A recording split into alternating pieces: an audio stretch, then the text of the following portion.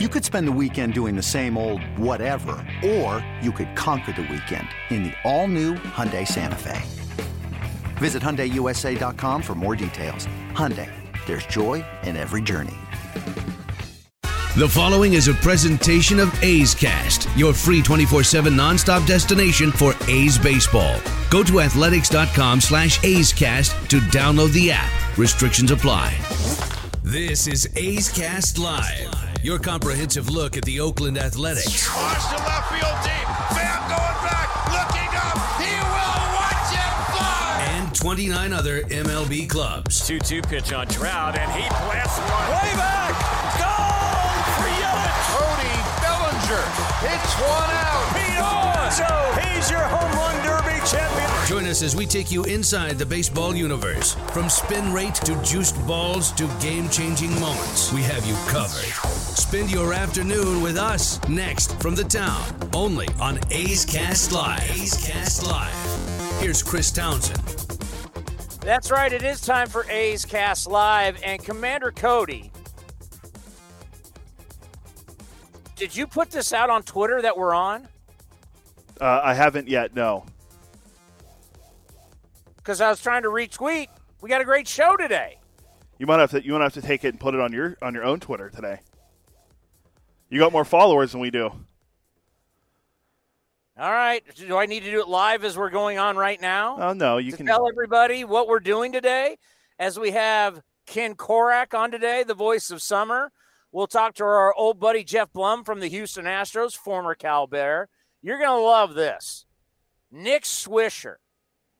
If there was ever a time that we needed some positivity and we needed a guy to come on and lighten up the room, it's Nick Swisher. Literally, we just got off the air taping him, and I think you're really going to enjoy this at 3 o'clock. And then Bip Roberts, the former All-Star, Oakland's own, will be here at 3:30, as it's great to hear Bip's voice. So Korach at 1:30, Jeff Blum at 2:30, Nick Swisher at 3, Bip Roberts at 3:30.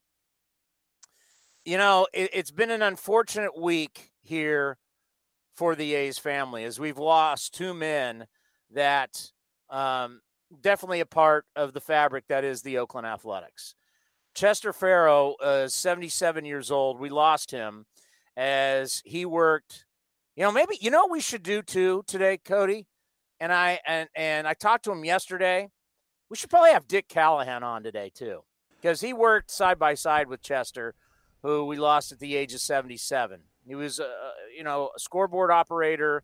He was in Diamond Vision, and he will be missed. And he was just a man I'll never forget when I had to fill in for Dick Callahan.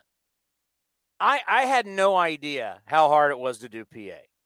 You know, I just thought you get up there and now batting, number whatever, third baseman, blah, blah, blah, right? I thought, and I didn't realize, man, you can't go to the bathroom. You can't leave the room. And baseball moves, like what they say, baseball is slow. No, as a PA guy, you're constantly talking. There's constantly a new batter. And you have to pay attention, like pitchers coming in, who's warming up. And then in between innings, you got to do these reads. And I'll never forget Chester coming over to me because Dick Callahan, he lost his voice. And there was panic. Where's Townsend? All right, I'll do it. By the way, do you know what my record is as a PA announcer, Cody? I'm going to quote the great LeVar Ball here. Facetious, it's not really great. But say you never lost. I'm 2-0. You have almost an immaculate broadcasting record, too, last season. You put me on the mic, the ball club wins. It's the bottom line. And the first game I did it was Tampa. It went extra innings. Now, remember, I did the pregame. I had a show, then a pregame show. Then I had to do the PA, and then I had to do a postgame show. So it's like talking for Jesus, like eight straight hours. Chester came over to me and put his arm on my shoulder Because I don't know, am I doing a good job? I have no idea. I'm just trying to get through it. And he just goes, Townie, you're doing a great job. And that always was like, man, I appreciate that.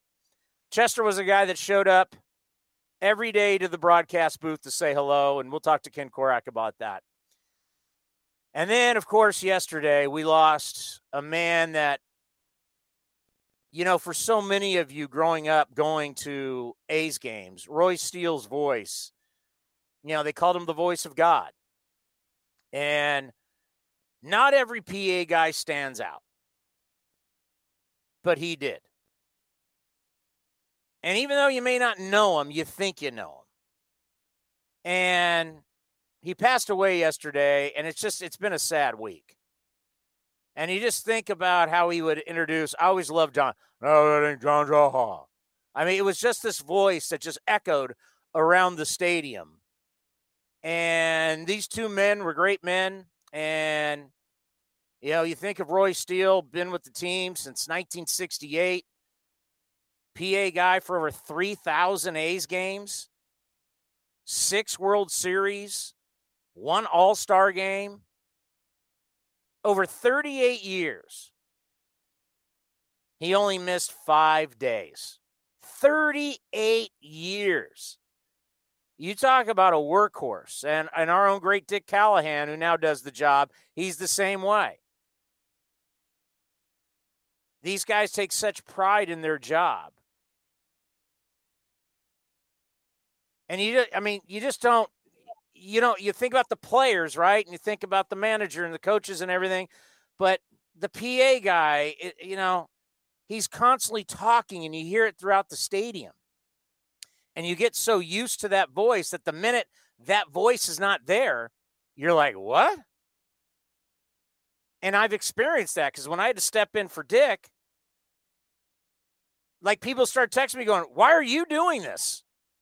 My friends that are A's fans that were out there for those games, the minute I started talking, they're like, why is Townsend doing this? That's how these guys' voices are so ingrained in you. That the minute they're not there, it's like the world changed. Like, what? What's going on? So 2 great A's, Chester and Roy, no longer with us, and our hearts and prayers go out to their families. 2 great men that they will be missed. And boy, have we said that too much recently. As I said the other day, there's just a lot of tragic things going on. And I know that there are certain people in our fan base that want negativity. And that's why I started the last show as, there's bad things that have gone on all around us. But this show is not meant to cover that. You may want that, but that's not what we're meant to do. We're here to heal. We're here to try and make it better. We're trying to entertain people. A's fans, baseball fans. That's what we're here to do. And that's why we bring on, I think without question, the best guest list. And really, you name it. No one in TV has this. I've been looking at sports radio guest lists. They don't have this. Our guest list is second to none. And that's why we want you to tune in here to A's Cast. By the way, Commander, yesterday, I just thankful I can get out and hit golf balls. I loaded A's Cast on 4 different phones at the range yesterday. 4 different phones. Like you always say, you're always working. If it's not me making you work, you're working on your own. And that's good. The people, they want to listen. We have a lot of good content out there. I mean, I put up the Best of the Year show yesterday.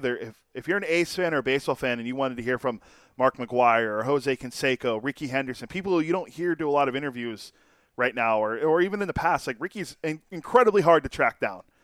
Trust me, that's the only time I've ever gotten Ricky in my 5+ years of being in broadcasting. That was the only time I ever got Mark McGwire. That's the only time I ever heard Mark McGwire speak before, pretty much, is when we had him on last year. So we put up the content for the fans because we know they need it, especially during a time like this. And I'm glad that people are still wanting you to download it on their phone. It's much easier now to explain it to people, so that's good. And I wanted to touch on something. You mentioned how Chester came up to you and touched you after when you're doing the PA. I was like, is this going to be like a Monty Moore story? He goes, don't worry, Chris. There's only 40,000 people in the stands waiting to hear your voice. Well, A's Rays, I can guarantee you there wasn't 40,000 people in the ballpark. No offense. And also tell people they only need to go to athletics.com/podcast. Yeah, it's really easy to do. Now, for some of you who don't get it, and listen, so the segment that we put up was to honor our 1-year anniversary, which was yesterday? Correct. A year ago yesterday, May 28th, 2019 was our first show on A's Cast Live. The way I started that show was with our first interview, which was with Matt Olson and Matt Chapman. So that's how the best of the year starts, is with those two guys, and it ends with Reggie, because Reggie, also an incredibly challenging guy to get a hold of, and we got him on to talk about the 72 through 74 World Series. So there's a lot of good stuff in there. But yes, a year ago yesterday, if you can believe that already, we started A's Cast Live. God, isn't that crazy? It's the time has gone by so fast. We've done some. I went back. I remember at one point, the professor Matt Pearl asked me how many guests we've had on the show, and this is a couple months ago, and it was like well over 550 guests or something. And I'm like, looking back since then, it's probably closer to I don't know, 700 now. That's in a year. We're a 3-hour show, and I'm thinking about that. Like, I don't think I booked that many guests in the years I worked in sports talk radio, and we did it every day. I mean, I did, but some of the guys weren't on the caliber we've had on here because, well, disclaimer, you know how to talk about baseball, where some of the other people I worked with didn't know how to talk about baseball, so it's much easier to explain the game to people. Well, they already know, so it's not really shots fired. It's just more common knowledge. It's more public knowledge for everyone else, because besides myself, because I'm a huge fan of the game. It was always challenging, but it's crazy to think a year ago that we launched this show, and I've been with the A's now for over a year, and the time's gone by so fast, and I couldn't be more thankful for what we started with A's Cast and how it's continuing to go and grow. I remember meeting you. I never remember what's the brewery called. It's called Fieldworks. No, I always mess up the name, and I go there all the time. But it's above the Whole Foods, right by my house, my apartment, on the Alameda here in San Jose, right behind the Shark Tank. I remember we met there at like 5 or 6 o'clock at night on a Sunday when I was still doing morning sports talk radio. And so I had to go to bed by, I don't know, 9 or 10. I think we were out till like 9, drinking IPAs. It was a really long night for your boy. So I had to lube up the commander to convince him to come over, because let's face it, he was successful. By the way, I'm doing your tweet as we speak. Floodcraft Brewing, by the way, is the name of the brewery above the Whole Foods on the Alameda here in San Jose. Floodcraft Brewing. Great spot if you're ever here, if you want to hang out before a Sharks game or just hang out in San Jose. It's a great spot once bars reopen here in the South Bay. What's Pip Roberts' Twitter handle? I don't think he has one. Okay, that's why I'm like. He doesn't have one, and Swisher's is just at Nick Swisher. Yeah, I got that. So I'm live tweeting as we speak, folks, trying to inform everybody what we're doing. A's Cast Live on now, and I got Ken Korak at 1:30, Pip Roberts, Jeff Blum at 2:30, Nick Swisher at 3, and Pip Roberts at 3 p.m. Hit tweet. There we go. Might have to add Dick Callahan to that if you want to book him. Dick's your guy. That's my guy, Dick Callahan. And he got a lot of so get back real quick. Like, if you don't understand that we're doing a best of yearly thing, and you're like, why are you airing old interviews? Because you may get onto the stream mid-show. Kind of think it through before you reply to me. And I love that everybody that is negative on Twitter is always people that are faceless. They don't have a picture of themselves. They don't tell you who they are. They don't say where they work, where they live. It's always that guy or gal, whoever you are. We don't know because you don't say who you really are. You pop off and you talk a big game. You don't tell people who you are. See, I'm a man that's out in front of everybody. I don't sit in the press box. I'm out in the treehouse before every game. You can come find me during baseball season. I'm not hard to find. You walk into the treehouse as you're coming down the left, if you're coming down through left field and you enter the treehouse, I'm right to your right. And I'm there for every game. You can find me. I'm not faceless. I don't hide. So for those who do, I'm not political, but all the stuff that has been just thrown my way on Twitter. Oh, you want to start fact-checking Twitter? Yeah. Come to all of us that are in talk radio and go through our Twitter accounts and look at all the stuff people say to us. I'd love that. You want to look at facts and negativity? Come to Sports Talk Radio. Come to our fans and tell me how they react on Twitter. I would love to see that. I would love that. My favorite said, I've gotten hate on Twitter, and I'm like, I've made it finally. People don't like me. I finally have made it on social media. Oh, my God. The keyboard tough guys that we like to call it. I mean, people don't even realize the negativity on, when I first got into the business, we had the fax line, right? Facts of the day. And then we became more interactive. Then we got to this text line. I've had people threaten my life on the text line. I mean, I've had the stuff that's been said to me on Twitter. You want to start fact checking? Come to my account, please. Help me out. Unbelievable. You're just a platform. On this day in baseball history, I'll never forget it.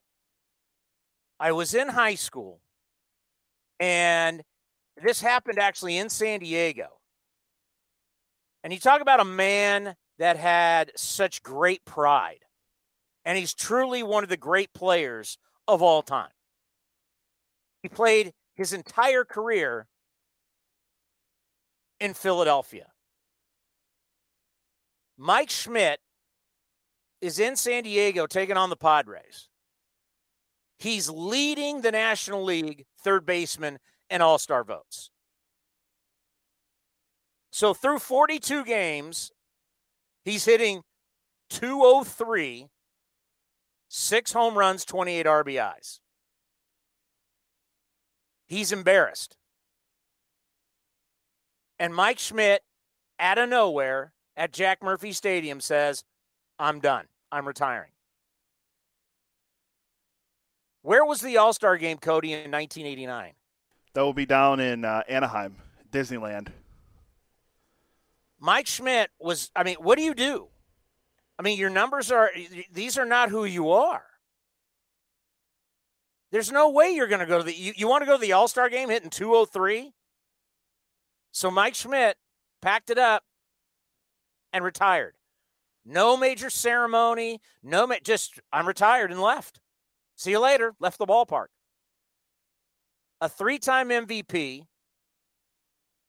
led the National League in home runs 1, 2, 3, 4, 5, 6, 7, 8. 8 times he led baseball in home runs. I didn't realize it was 8 times. Or 8 times he led the National League. He's a monster. 548 home runs, 1,595 RBIs, a career OPS of 908, a career OPS plus of 147, a World Series champion, 3-time MVP, 12-time All-Star. But this is the thing about Mike Schmidt.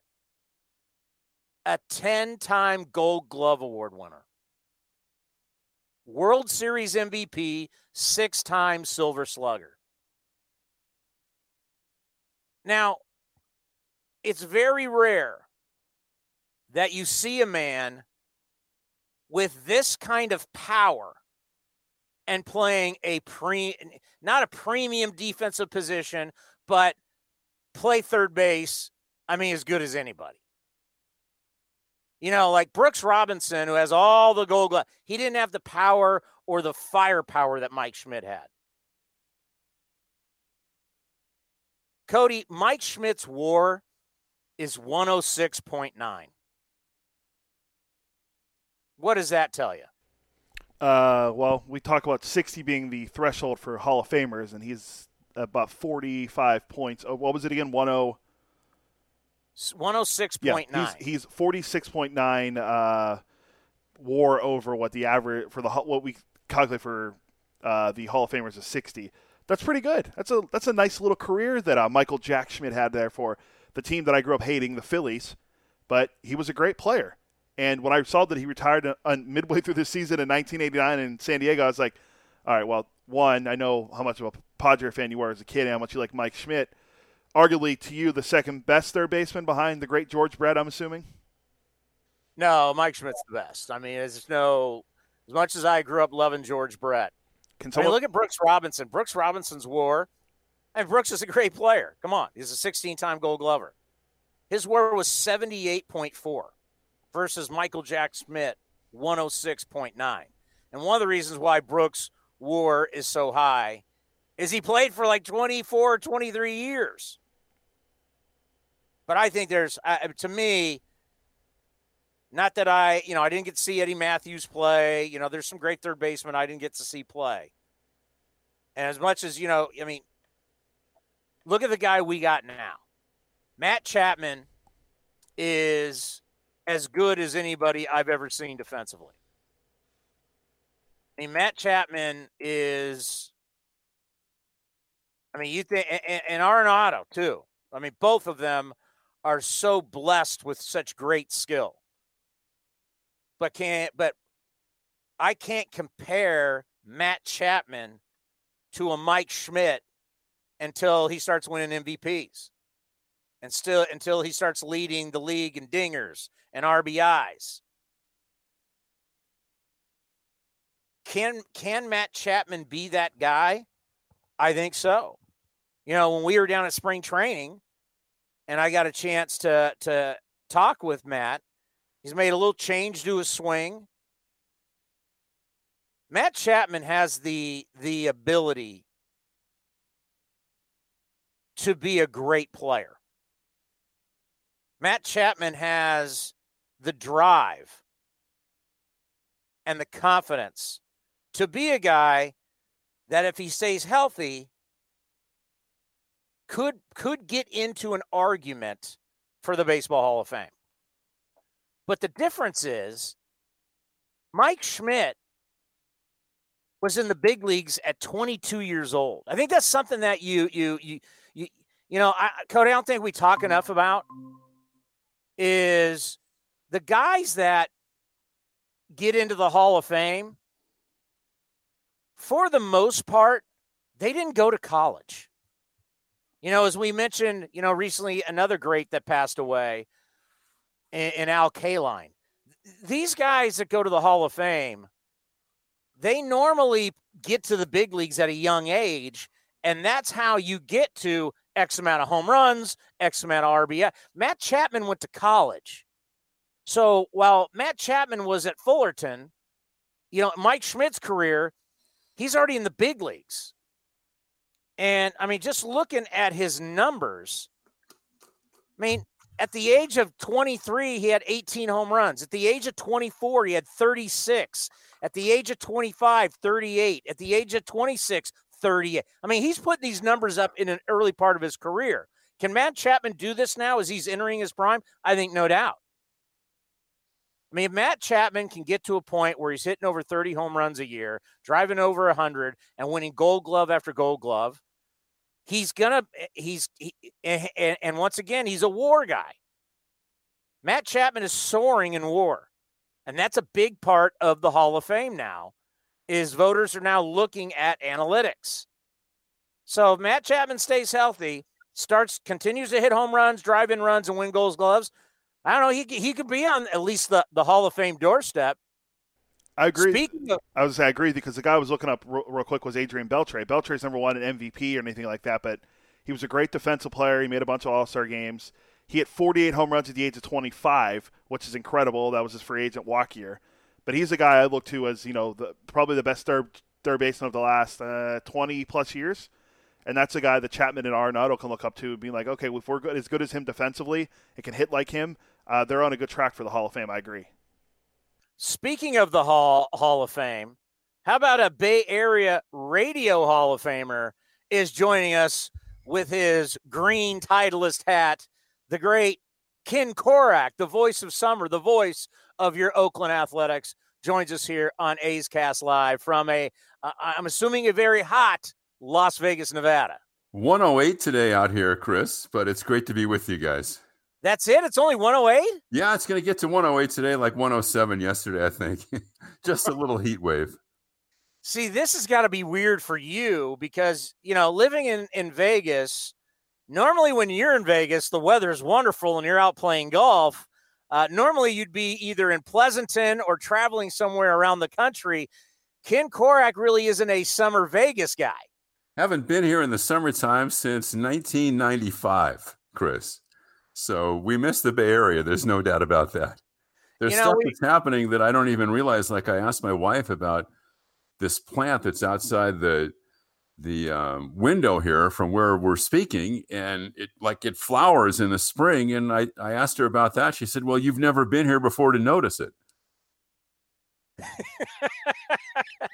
You're learning new things about your own home. Exactly. It's been a tough week, Ken, as losing Roy and Chester. Everybody knew Roy. Not everybody knew Chester because obviously this was a press box thing. But losing two guys, there were two great men who were definitely a part of our A's family. Yeah, they didn't know Chester, Chris, but they watched his work every time they came to the ballpark because he was running the scoreboard, which he did since, I think, 1969. Roy was there since the inception in 68. They were great friends, too, and that's one of the interesting and kind of somber things. It's been a somber week in many ways, Chris, as you know, on many fronts, but to have these guys who were so close and they passed away within just days of each other, so they really will be missed. And Chris, obviously Roy's voice was synonymous with the Coliseum, and I've had a fascination with public address announcers since I was a kid, but one of the great things, and you experienced this too, was the stories that are told in the press room before the game. And that's one of the most enjoyable aspects of our job. And you would always see Roy and Chester having dinner before a game, and just to eavesdrop on some of those conversations, Chris, was one of the joys of being part of the A's family. Yeah, and I got my first taste, and it wasn't one of those things where I had time to really prepare. All of a sudden, Dick Callahan, and we're trying to effort Dick. Hopefully, we'll have him at 2 p.m. All of a sudden, it was like Townsend, go down there and do it, and it's like I've never done this before. Right. I had no idea what I was getting into. I mean, and it's weird. It's like people don't understand. Like when you speak and you say now batting, well, the reverb, it comes right back at you. So you got to there's an art to doing this because as you're talking, it's coming back to you, and it's so hard to do, and it's so loud. The Coliseum speakers are so loud that you got to say something, pause, let it come back to you. And it was like, what am I doing? And Chester was so great. I told the story how he came over, Townie, you're doing a great job. Because I had no idea what the hell I was doing. Well, but baseball, and you've listened to PA announcers from the time you were a kid.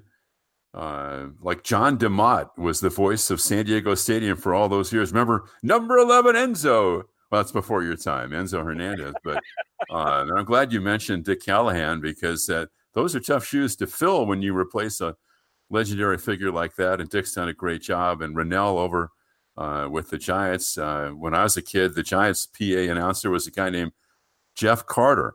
But what you're talking about and the delay, we've all dealt with that. I've done several of the pregame ceremonies from down on the field. And it's kind of a freaky thing. You just have to focus on what you're saying and not get caught up on what's being returned to you, because that's coming back, like you said, through the speakers about 3 seconds later. Yeah, that's why I respect all these people who do the national anthem. Like, I can't imagine, you're down there singing and it messes with you, and that's how people screw up all the time. And And the PA guy, as I learned, the minute there's a different voice, everybody in the stadium noticed. So as soon as I started talking, I mean, people know my voice, and all of a sudden I started getting texts like, "Why are you doing this?" Yeah. So I think about all these people who grew up with Roy, like so comfortable with his voice and his style, and it was a beautiful voice. I always love John Jaha. I mean, it was just it's special. You may not know the man, but you feel like you know the man. Well, and there are voices like that who have been linked to the ballparks and have been synonymous with it, like Bob Shepard, of course, in New York. When I was a kid, John Ramsey, who had this very deep, like a foghorn voice at Dodger Stadium, did a lot of the stuff down there. And one of the great things about Roy was he had this kind of mellow sound that was soothing. He just sounded like baseball to me. And he set this tone when you came to the Coliseum. It was very distinctive. He had a wonderful voice. And the one thing about PA announcers, I hate it when they scream at me. There's no reason for that. And Roy never did that. Now he could punch it up, and he had some fun with the introductions. I think most people, Chris, you mentioned Jaha, would think first about someone like Geronimo Baroa, which was a great Roy Steele name to call. And then the Daves, he really stretched out, Dave Henderson, center field. I love PA in general. I've always had this fascination with public address, and this is how crazy I am. I'll see a couple names on a billboard, and I'll think to myself, how would Roy Steele announce those names, or even those words, or like Bob Shepard as well. So, and I asked him one time, Chris, because we're always interested in techniques that people use who are in our business. And the thing that he said was that he talked very softly. He never yelled. He talked very softly, but his voice carried so well. It had that timbre to it.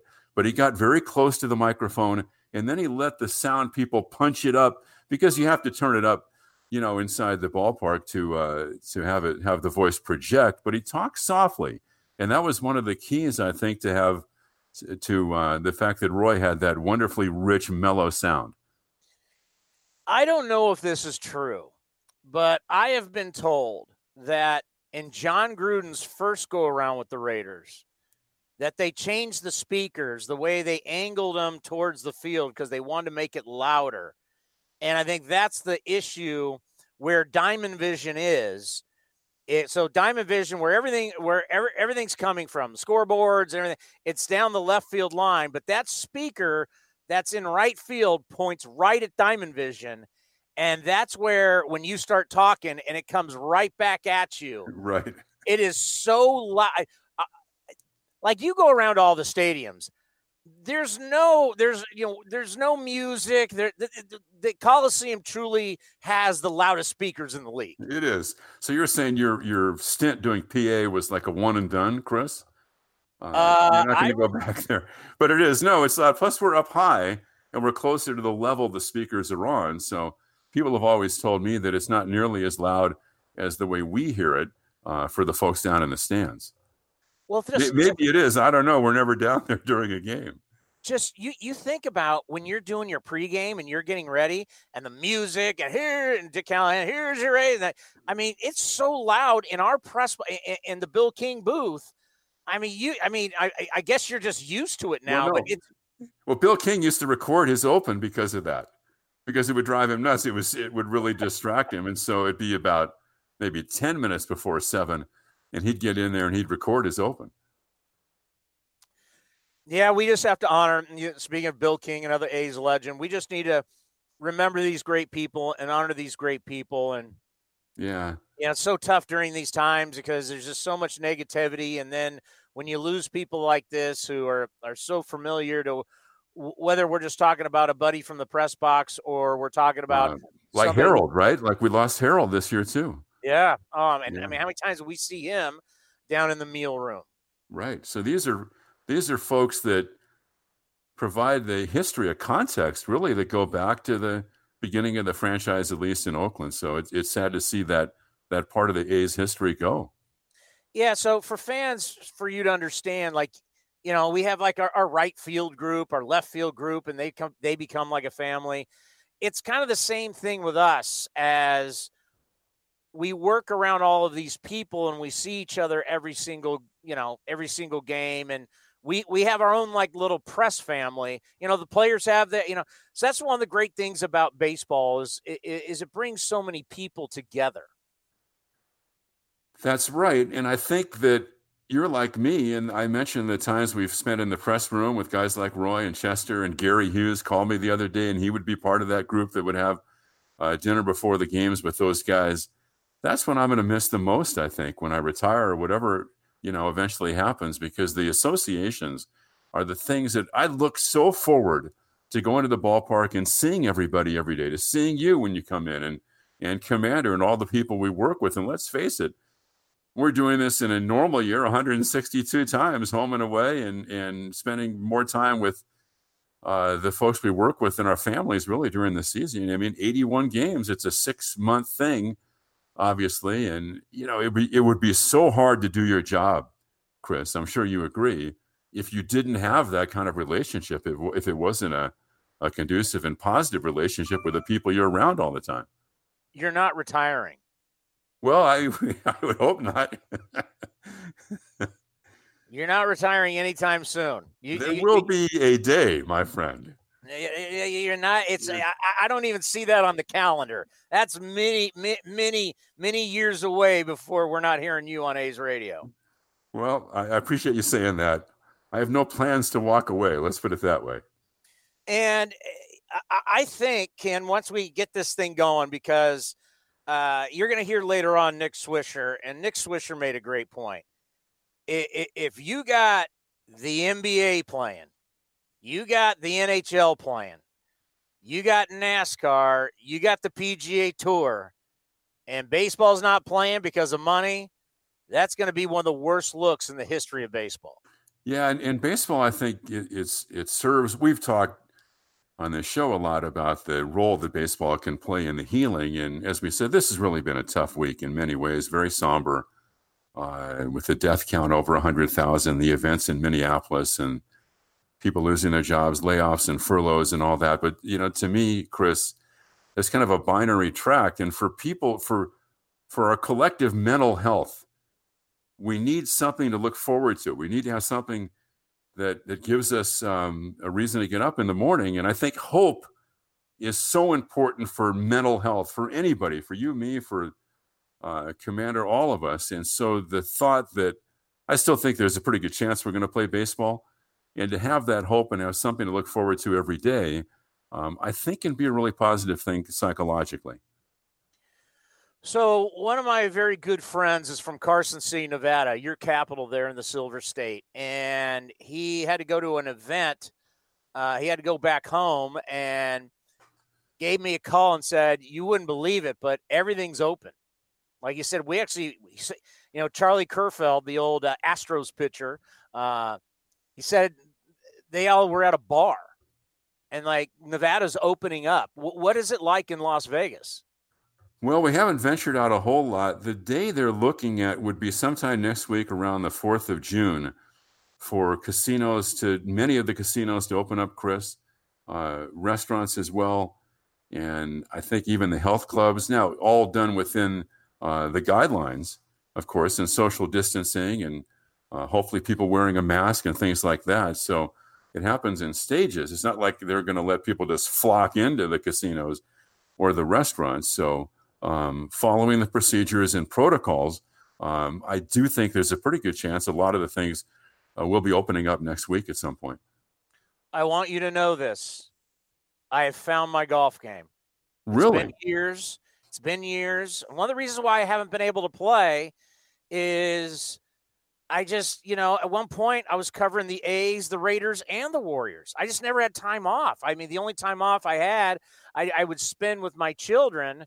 And then now with everything that's gone on, we've been in spring training mode. And once they opened up, I have found my golf game. And right now I am striping it. I was at the range yesterday drinking margaritas and hitting balls. Ken, I can't wait for us to get out and play. How many shots are you going to give me? You are such a sandbagger. You might be one of the worst sandbaggers in the history of golf. I learned from Kurt Young. I learned from the greatest of all time. Kurt Young never lost a bet on the first tee, the great longtime ace pitcher and pitching coach. So which range did you go to down there? Where were you? So I play, well, I've been out at Cinnabar Hills. Okay, yeah, that's good track. My buddy's the GM there, so I've been able to get out there and hit. And then I played Cordoval. You played Cordoval? Yeah. Wow, that's a big league track right there, man. They had the U.S. senior women, or the U.S. women's, not the senior, the women's open there a few years back. So I played Cordoval last week, and then I went down. So my buddy's a member there. My financial guy, if you need a great financial guy, look up Brad Ledwith in Morgan Hill. Is he paying for this sponsorship? No, he's not. And then I went down there with him yesterday, and we just went out there and hit balls, had some margaritas, and I'm telling you. Where was that? At Cordoval. So I was you went down to Cordoval and hit balls. Yeah. And it was down in San Martin, I think, technically, right? That is correct. I actually talk about too much information. The PXG guy was out there trying to sell me on some you can't afford a set of PXG irons, pal. Only $2,300. Only $2,300. That's it, man. Know. Well, we used to live in Morgan Hill, so we weren't too far from Cordoval. So I don't even know if they had built Cordoval when we were living down there, though. No. Yeah, it's fairly new, I guess. But I'm glad to hear you getting out. Yeah, so I'm going to be ready for you once we can get you back up here and we can start playing some golf. I would love that, man. I'd love nothing more. We really miss being up there, that's for sure. And so hopefully we can, and we were just talking about hope, I think, for anybody and whatever they look forward to, I think it's important to keep that alive right now. You are the best. You are the voice of this great franchise. We always appreciate it. Stay safe, and we'll talk to you soon. Thank you, Chris. It's great to be with you guys. Thanks. The great Ken Korach here on A's Cast Live. Coming up next, the voice of the stadium, our PA announcer, Dick Callahan, is going to join us as we'll remember the great Roy Steele right here on A's Cast Live. Hi, this is Sean Manaea. Sean Manaea has no-hit the Red Sox. And you're listening to A's Cast, your 24/7 destination for A's baseball. We're going to get you updated on the simulated season by the Oakland Athletics. Where are they right now? How are they doing? And how the heck are the Seattle Mariners still doing well? But Dick Callahan is going to join us coming up here in moments, as Dick has had such a distinguished career. You think of with the A's, the Warriors, Cal, St. Mary's, Sharks. I think he's done almost every team. I don't know if he's done Niners or Raiders, but don't forget Safeway. The great Dick Callahan. Hey, Chris, how are you?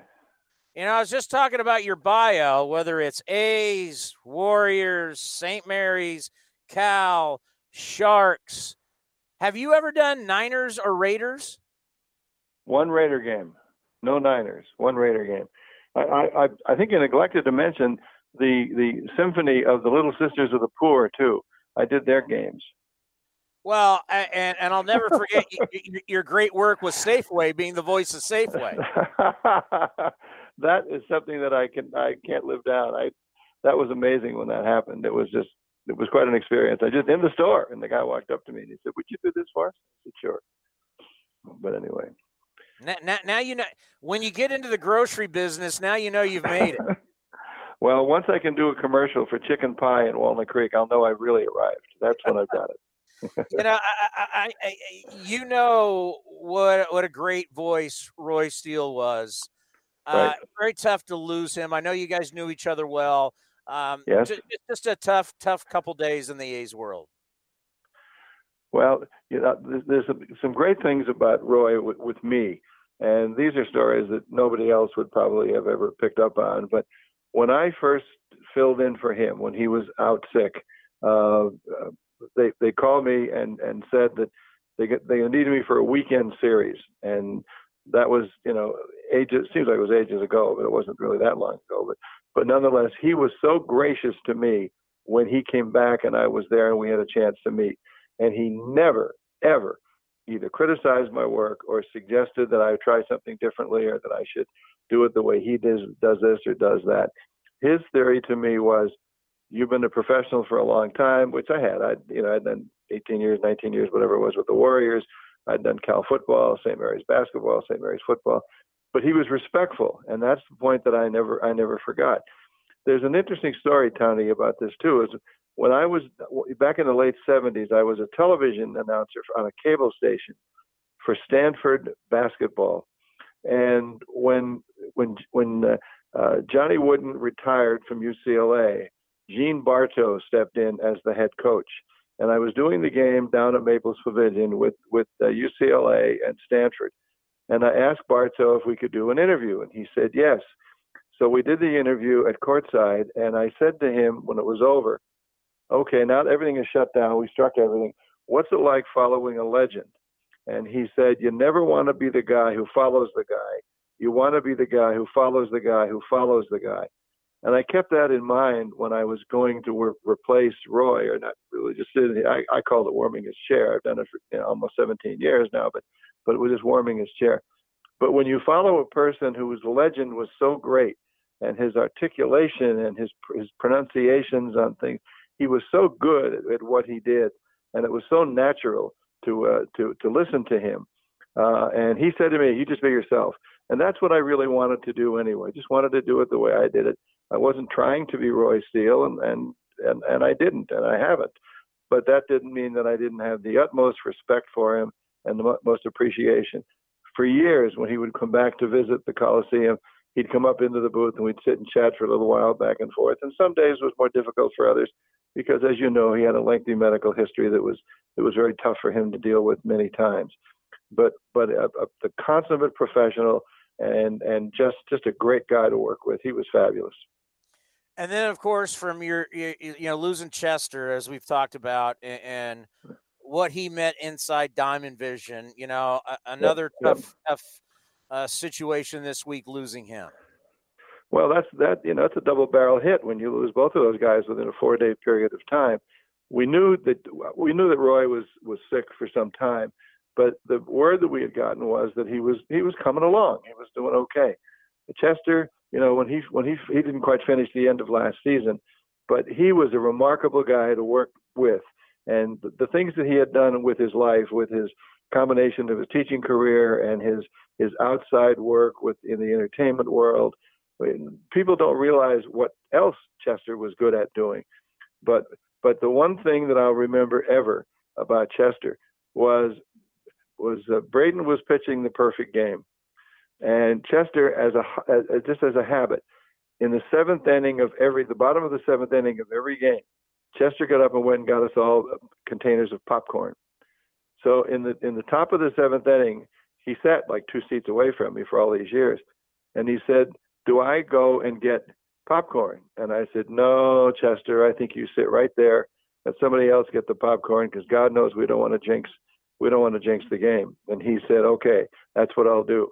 So he sat there until the game was over. And after that, he always took credit for Braden's perfect game because he did not go for the popcorn. And he said, Braden has to understand that he pitched very well and everybody played well. We played good defense. But he said the reason he pitched the game was because I didn't go for the popcorn. But Chester was magnificent. He was well thought of in the teaching community, had legions of fans and legions of students that were just so much in love with him for all the things that he did to help them. And, when he put on the shows, he stopped doing the shows about 3 or 4 years ago. But when he put on the shows, you'd be amazed how many students would come back and come to these little theaters and just stack the place and just watch his performances with various people. It was great. And he always had candy. Oh, always, always. That's going to be the biggest thing we're going to miss. I lost a bunch of weight over the past few months, and I can see now how the hell we're going to get it back on, because somebody else will try to cover, and they'll bring more candy. So we'll be into the stuff. But he would bring bags in, Chris. It wasn't just that, like a little bag of 6 bars of candy or something. He would have, I would say conservatively, he had $50 to $75 worth of candy in the beginning of a homestand. And people would come in from other parts of the press box knowing that this arsenal of caloric intake was sitting right there. and they'd come down. Hey, Chad, how we doing? What do we got today? And he'd say, just there it is, pick what you like. And there was bags of it on the counter. So it was great. You know, in your line of work, people don't understand how important you are until you're not there.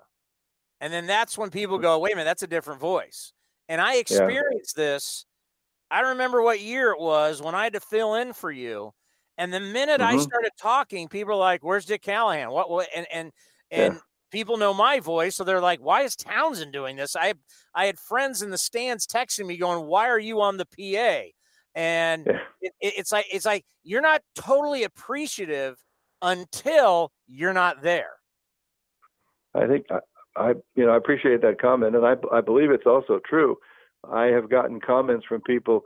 I had one guy one day. I was out putting some tickets at the will call window, and we had the 19-inning game, and this guy stayed. It was 1:15 in the morning. I had to go to the bathroom because I can't leave the booth, right? So I was there from 7 o'clock until 1:30 in the morning, and I went out. I said somebody had to sub for me, so somebody just did the quick intro of the first part of the half inning. Went out and I came back, and that following weekend I was out on the promenade putting some tickets at the will call window, and this guy walked up to me and he said, "Did you go to the bathroom in the 15th, 16th, whatever it was, 17th inning?" I said, "What?" He said, "Yeah, did you go to I said, "Yeah." I said, "No, first of all, because I never go." And I said, "Yeah, I did. Absolutely did go." And he said, I said, "I only missed one thing." "Oh, yeah, no." He said, "We pay attention to you." He said, "We know when you're not there." He said, so I said, "No, I went to the bathroom." That was my moment of fame as part of the 19-inning ball game. But they tell me that this is true. I've been very blessed. The people that I work with in the Diamond Vision booth, I don't know many of the other departments in the organization at all, and that's okay. I don't have to know them. But the people I work with in the Diamond Vision booth are fabulous to work with. They've always made my atmosphere as productive as they could, and they've always shown me the respect. Most of those guys are 30 or 40 years younger than I am, but they make it nice so that you can concentrate on doing your job and not making mistakes and anything of this nature. But I love those guys. I mean, whether it's Amelia or Justin or Charlie or Danny or any of those guys, they're all just great guys to work with, and I enjoy it very, very much. So you become a big workout guy during this quarantine? You know, Chris, maintaining a sex symbol image is very hard when you get to be in your late 70s. It's not easy to do that. So I decided that if I just stopped eating for 2 or 3 weeks, it probably would work out just as well. But now, since I can't leave the house, and now since I can't go to the gym because it's not available, I'm amazed. I've dropped 35 pounds, so I'm happy with that. And I've also limited my alcohol consumption, which is a terrible admission for an Irish guy to say that, because this is part of our heritage, is the desire to and the ability to consume a certain amount of alcohol, which is good for you. It cleans out the rest of your system. Well, don't worry. You lost that weight. I gained it, and I continue to stay strong. I think the booze is what keeps me healthy and keeps me safe. Well, I don't think there's nothing wrong with a little bit of booze. It's good. It's like there's nothing wrong with a hot fudge sundae every now and then too. But too many of those will cause the same kind of a problem. But no, I've been blessed. I have 3 daughters. I affectionately refer to them as MasterCard, Visa, and overdraft, because they always seem to be short of cash. But they're all married, got great families, great husbands, children. It's a great environment. So it makes my life easy to be able to tolerate these. I will tell you this though, these 8 or whatever the number of weeks are, 8 or 9 weeks being by myself has not been a lot of fun. I'm a single person and it hasn't been fun. But it's also been very difficult because a little over 2 weeks ago, almost 3 weeks ago now, I had to put my dog asleep. And he was with me for 13 years, and I took him everywhere. He was with me in the car all the time, but his health had just deteriorated. He was 17 plus years old, but there was another reason to find a Manhattan glass someplace and toast it to the prince, because he was a wonderful dog.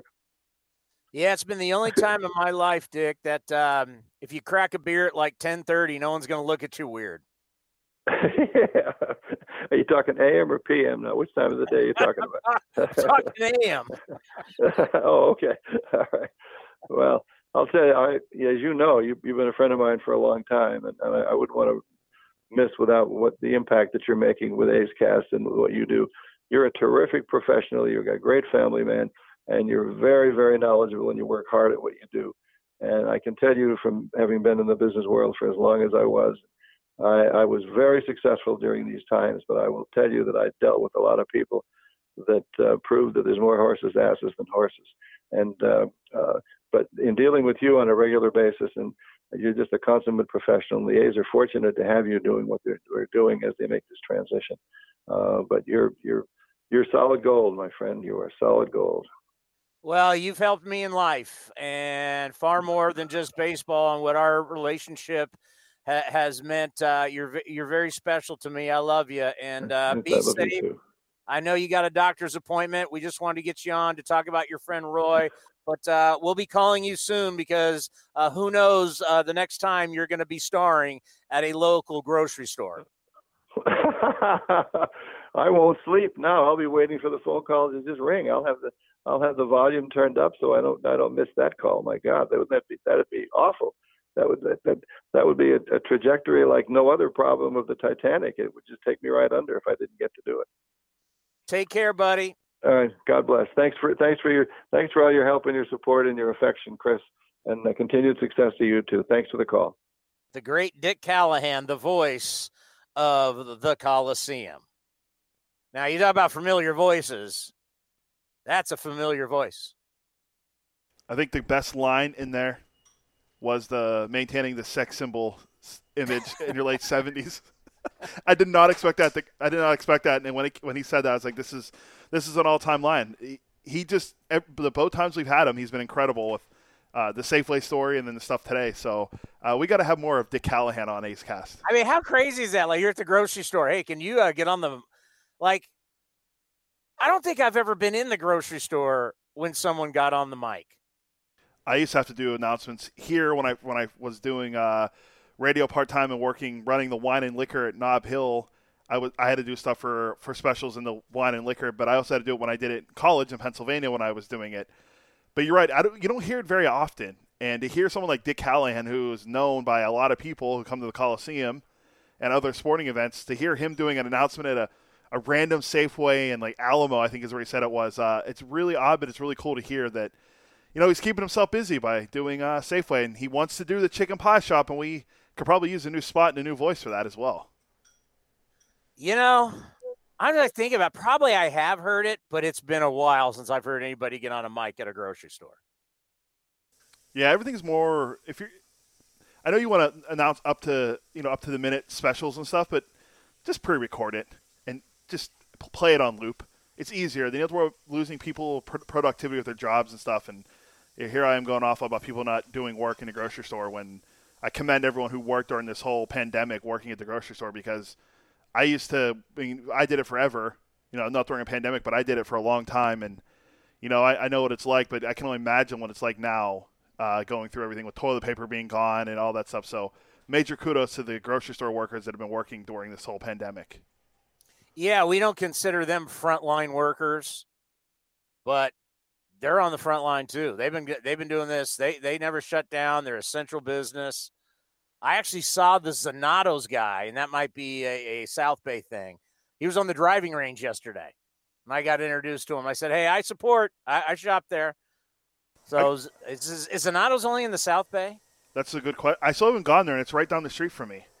I tried to Zanatos? No, and this is a discussion you and I have had, and I've had it with a few other people that live around us that I've never been there. I got to get there. I like Lenardi's. Lenardi's is a nice local grocery store, but they're you live a block away from Whole Foods, so it's like Yeah, I mean that's true, and Target's right down the street, and Safeway's right down the street as well. But I don't hear Dick Callahan at that Safeway. I don't hear anybody in that Safeway. Yeah, he's not big until he does your Safeway. Yeah. That's when Dick Callahan's big.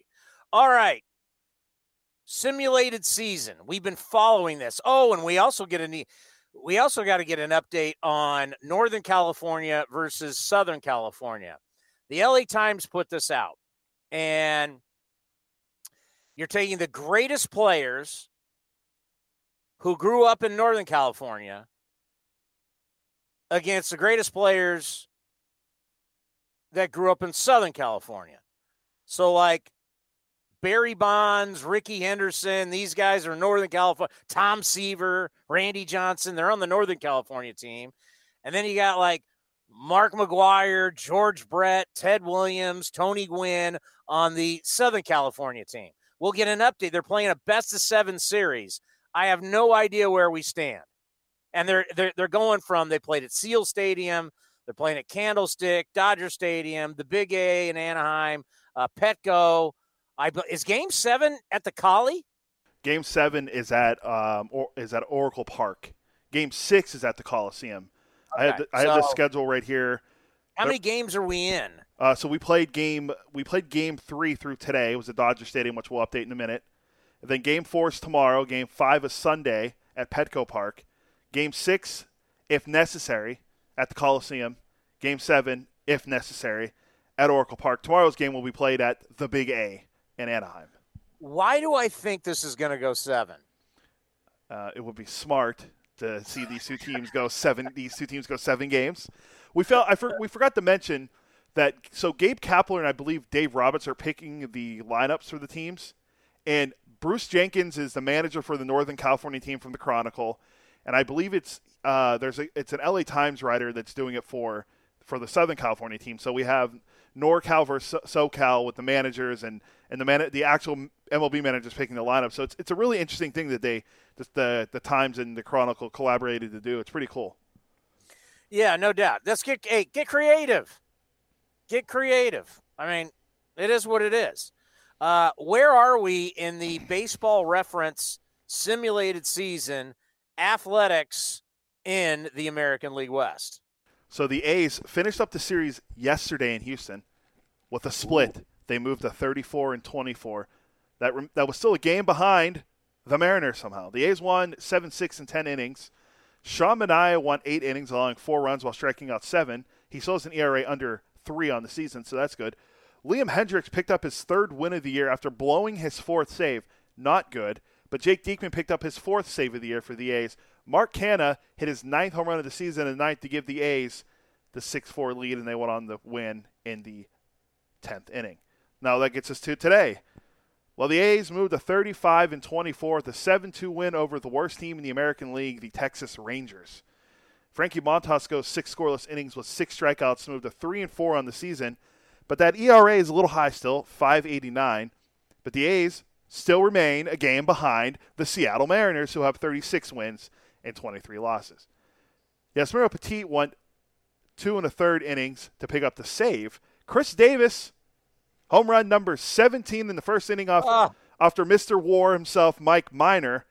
And Austin Allen, who is the modern-day Stephen Vogt, I believe is what we were told. In the game, he went 3 for 4 with 2 RBIs. He's now hitting .320 on the season. The A's have 2 games left at Globe Life Park, the new one, before heading home to face the Detroit Tigers and the San Francisco Giants. Austin Allen, yeah, so that's the scouting report that Bob Townsend, my brother, who is connected into the – actually, Bob's kind of connected to the A's too. There is a large group of baseball people who are members at San Diego Country Club, including our own Grady Fuson. You don't put a team together with a computer, Billy.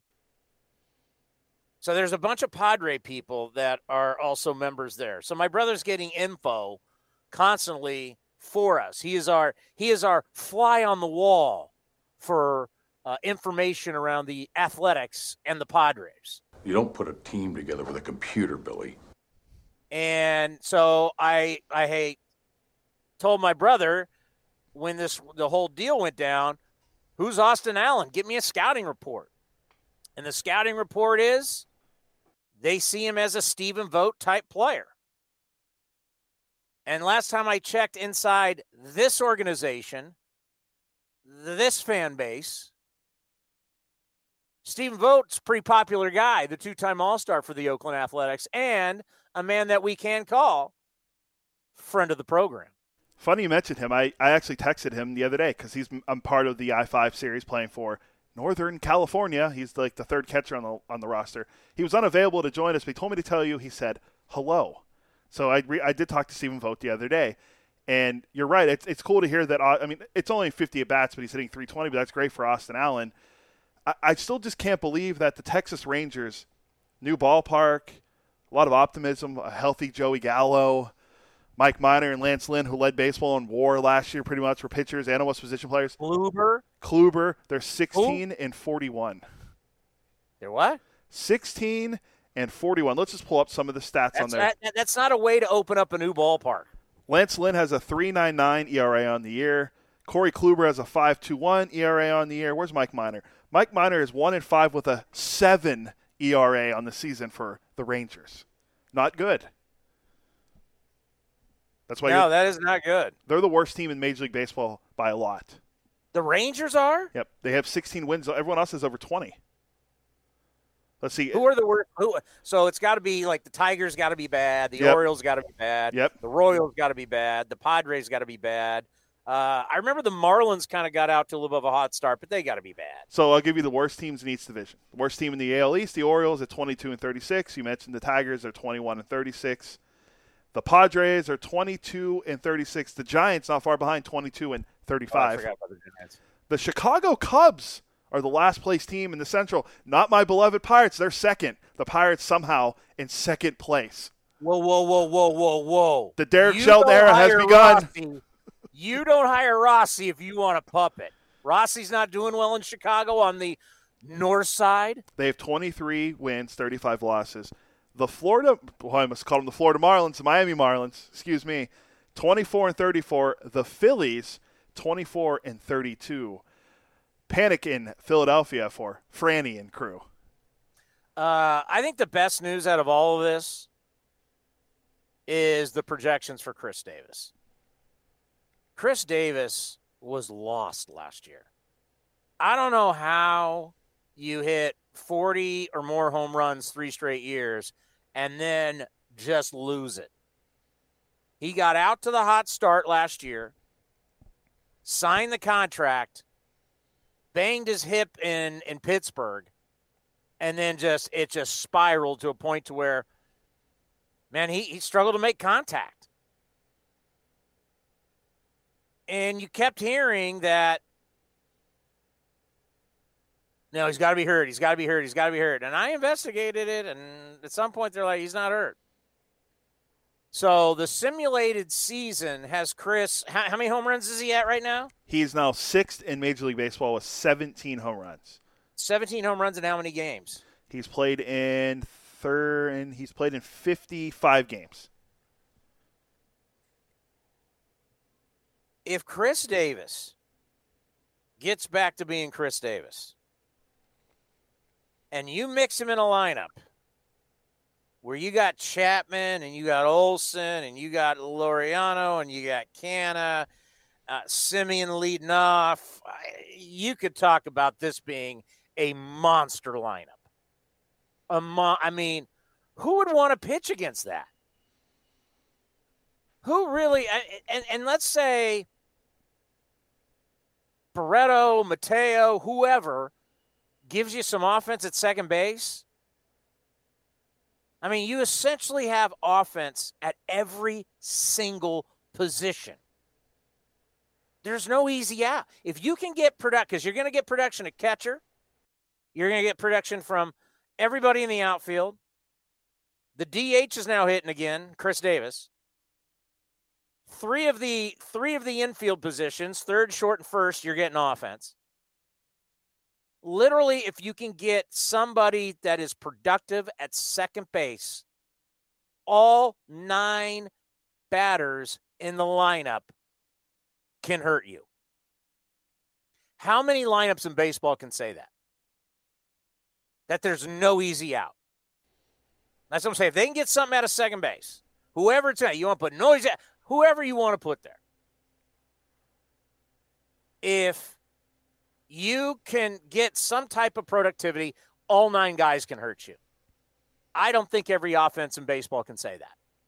I agree with That's you. why the A's, and a lot of people around baseball feel it, they're one of the favorites going into this thing, especially in a shortened season.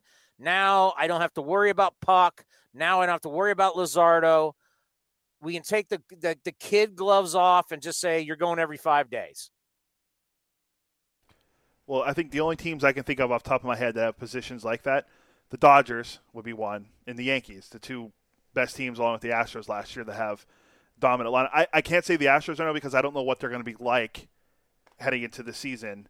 And if we had the season and playing 82 games, because we don't know how the sign stealing thing is going to affect them and everything like that, and just going forward. But the Yankees definitely, they have power all around, and so do the Dodgers, now adding Mookie Betts. But yeah, the A's, everywhere you look, if they can just get any production out of second base, and you get healthy Stephen Piscotty back, who is a very good player when he's healthy, they have a very scary lineup going forward. And you're right about the rotation.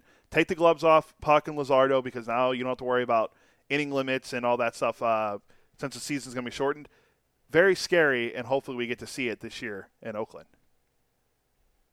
Coming up next, Mark Teixeira, former World Series champion with the New York Yankees, now a broadcaster, said something about free agents. What is it, and do we agree? Next, right here on A's Cast Live. Hi, this is Ramon Laureano. And the throw is going to be in time at the plate. Laureano firing a strike all the way on the... And you're listening to A's Cast, your 24/7 destination for A's baseball. Coming up here at 2:30, Jeff Blum from the Houston Astros, the former Cal Bear and World Series hero for the Chicago White Sox, will join us as we'll preview today the American League West, the champs, the Houston Astros. But before we do that, Buster Olney, one of the great podcasts in sports, Baseball Tonight podcast, highly recommend it. Mark Teixeira from ESPN stopped by and had to say this about potential free agents. I don't have the audio of it. What? Yeah, I didn't get it. I figured we'd just explain it. It's easy to explain. Okay, then you explain it. So Teixeira was on yesterday with Buster. I actually got a chance to listen to his podcast on the drive up to I was driving somewhere yesterday, so I got to listen to it. And Teixeira was on there talking about the season and what could happen. And he brought up the idea of free agency. And if you're a guy playing for a team that's not very good, or just a guy that's a free agent, and the idea of sitting out the season to head into free agency in 2021. And now a guy he mentioned was DJ LeMahieu, because LeMahieu's playing for the Yankees and he's a free agent after the year. But he was like, I don't see LeMahieu calling Aaron Boone and going, Booney, I think I'm going to sit out. I know we can win the World Series here, but I think I'm just going to sit out and hope for the best for next year, get a bigger contract. But if you're a guy playing for a team like the Orioles, the Tigers, the Padres, who might be better, if you're a guy on one of those teams that's a free agent coming up in the offseason, and we're only playing 82 games, and your team's out of it by 40 games in, why not pull Leonard Fournette or Christian McCaffrey in a bowl game when they did it a couple years ago, and just sit out the rest of the year and wait for free agency and don't hurt your value? And that's just the gist of it. Is pretty much what they were talking about. How do you hurt your value by playing? By getting hurt. That's why Fournette and those guys, they sat out because they know they already had the insurance that they were going to be drafted and they're going to get paid. Sitting out one game. That's a ball game. That's a big deal. That's sitting out one game. I don't know how smart it would be as a player to not play Major League Baseball for over a year. I want you to think about that. So the last time these guys played was September. So you don't play, by the time we get to September, that's a year you haven't played baseball. Then you go October, November, December, January, February. I mean, you start talking about you think you can step away from the game for basically what? March. You know, we don't even know. We don't know what this year's going to look like. Clearly don't know what next year's going to look like. But let's just say you basically start at the end of March. You think it's a wise idea, Cody, to step away from your craft? One of the toughest things to do is hit a baseball because of velocity and the changing of the planes and all the things, timing. You think it's smart to take a year and a half off? To me personally, no. But I could see the point of if you're playing halfway through and you know your team's out of it, where you just sit out the rest. So if you play half the year, you get your hacks in, you feel good, and you're like, okay, well, you know, we're not going anywhere as a member of the Detroit Tigers or the Orioles. Yeah, but who's on those teams that's good enough to do that? That's where I don't get it. Who is playing for the Tigers right now that you're like, can't wait for him to be a free agent because we're jumping all over. Castellanos was the only guy. I was saying he's gone. So, yeah, it was him. I was trying to look up, I was trying to build off of the rationale of what Teixeira was talking about. And I looked up a lot of the free agents that were up and coming for this, you know, the 2021 offseason. A lot of the guys are playing for teams that are good. Guys that are playing for, like, the Yankees and different, like, guys that Mookie Betts with the Dodgers. Do you think he's going to sit out the year because, hey, I can get $300 million. I'm not going to play and try to win a World Series with the Dodgers. I'm just going to sit out. Absolutely not. Hey, I'll tell you this. As a general manager, and this would be a great question for Billy or for David or Farhan. If a guy sits out and he hasn't played in a year and a half, is that really an attractive guy? You haven't played in a year and a half. You want me to give you $300 million and you haven't played in a year and a half?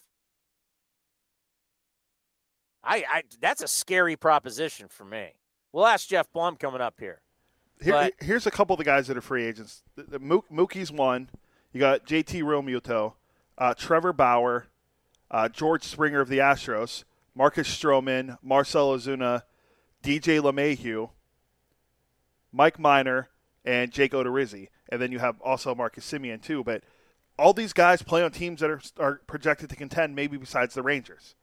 So why would they sit out the entire season and not play? And there's no guarantee there's going to be a season. What the offseason is going to look like going into next year. I don't understand Teixeira's rationale there. I'm not going to play because I don't want to get hurt. Well, I don't think it's good for you mentally. I don't think it's good for you physically. And C, now you're not making any money. This is your job. It's still Major League Baseball. You still can go to the playoffs. You still, in theory, can win the World Series. You're going to tell the baseball world, nah, this is not a real season. Well, the guys who have played, this isn't the only shortened season in the history of the game. Fact or fiction? Fact. And 1981 was such a weird season. They had halves. They had a first half and a second half. Well, guess what? There was still a World Series champion. They got the rings. They got the bonuses. I don't understand the rationale. And like we said, who's worth a you-know-what playing on a bad team that's going to be a free agent? That'd be a bad, like Mookie Betts said, I'm not playing. Your market, by the way, especially coming out of this pandemic, your market's going to be really small. I don't see anybody that's a mid-market to small market, and I don't want to base it off how many people live in around your territory. I want to base it off how much money you make. So the mid to lower teams, money-wise, and after the pandemic and no fans, they're not in on big-time free agents. I think sitting out. You're right. Sitting out would be silly for a lot of different reasons, especially looking at it from the way the game looks already now with a lot of the arguments going on. But if you have a star player who says, I'm not going to play. To me, it doesn't sit right, and it hurts the value. I think it hurts the integrity of the game. CBS Sports is saying NBA discussed 4 potential formats for return to play during Board of Governors call Friday. Nick Swisher coming up here. What time are we doing Swishalicious? 3 o'clock? Nick Swisher's going to tell you, if you're telling me the NBA's playing, the NHL's playing, golf's playing, NASCAR's playing, NFL's getting ready for training camp, and you guys aren't playing, wait till you hear, and I didn't even ask him this. He brought it up. Nick Swisher, former player who is not tone deaf. And we'll ask Jeff. We got a lot to talk. We haven't talked to Blummer in a while. Yeah, lots happened. Is he calling us or are we calling him? He's going to call into us. I sent him the number earlier today. And I think the NBA is eyeing July 31st for their return. Right in the middle of, what's going on then? Training camp. And hockey. You would have hockey in their 2014 playoff if that actually goes through. All happening at the same time along with golf and NASCAR and everything else. And then you have college football potentially ramping up in August and them getting ready for their season. So the clock's ticking right now, and hopefully they figure something out in the next week or so. The Astros last year, 107-55. Yes, they led Major League Baseball in wins. They went 60-21, banging on trash cans at home. They didn't strike out, and their pitchers struck everybody out. They were 18-1 against the Seattle Mariners, 14-5 against the Angels. They scored 920 runs and allowed only 640. Put that into your brain.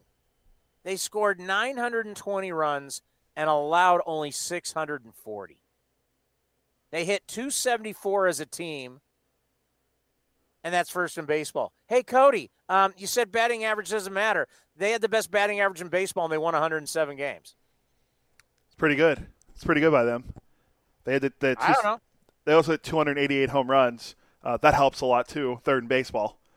And they don't strike out. And they walk a lot. They get on base a lot. Their starting pitching really struggled though last year. Yeah, those 2 guys that led the rotation, they could have had a better year. Yeah, their starters last year were only 79-37. They were 4th in innings pitched, 3rd in ERA, 4th in WAR, 1st in strikeouts. Verlander and Cole both won 20 games and struck out 300 guys. My God. It's like unheard of. It's incredible to get one guy to strike out 300 batters in a season. They had 2 guys on the same staff do it. Their bullpen went 28-18. They had the 2nd best ERA, 8th best WAR, 5th in saves. And then the hammer came down. Well, it didn't come down on the 2019 team, who ended up losing in the World Series. Great World Series. Only World Series we've ever seen where the road team won every game. I mean, when you look back, isn't that crazy that the home team didn't win? Yeah, that series was great, and was watching every time. It looked like the Astros could have won Game 7, and then we know how that turned out. But to win 60 games at home last year and not win one in the World Series, it's pretty crazy to see that all fall apart for them. And with Garrett Cole gone, I mean, what are they going to do for a rotation? I mean, Lance McCullers is still going to be a guy that they're going to, guys that come off Tommy John are still going to be babied. Urquidy, Josh James. I mean, the rotation does not look like it did at all. And their number one pitching prospect, Forrest Whitley, struggled last year when he the first half of the season. So that's the guy they're counting on to maybe take a spot in rotation later on in the year. We'll see. Urquidy and Josh James have never started an entire season in Major League Baseball. No, Urquidy pitched that game in the ALCS against the Yankees. He pitched very well in the bullpen game. But other than that, like, can you count on him for 30 to 33 starts a year? I don't know. Well, I guess we're not going to really see that this year, but we'll see going forward what these guys can do behind Verlander and Greinke. And McCullers coming off Tommy John. I love the subtractions. Jeffrey Luhnow, A.J. Hinch, Garrett Cole, Will Harris, draft picks. $5 million they were fined.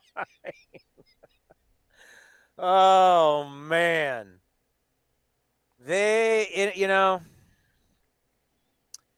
When they started the season, they were going to be just hammered. Everybody was going to hammer them. They were going to hammer them in Anaheim. We were going to hammer them here in Oakland, and we were going to see how they handled it.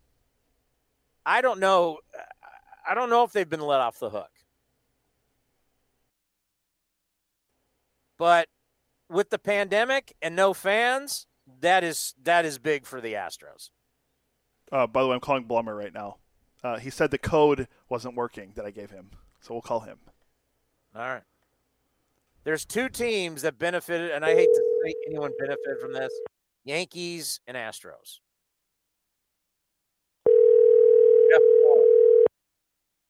World Series hero.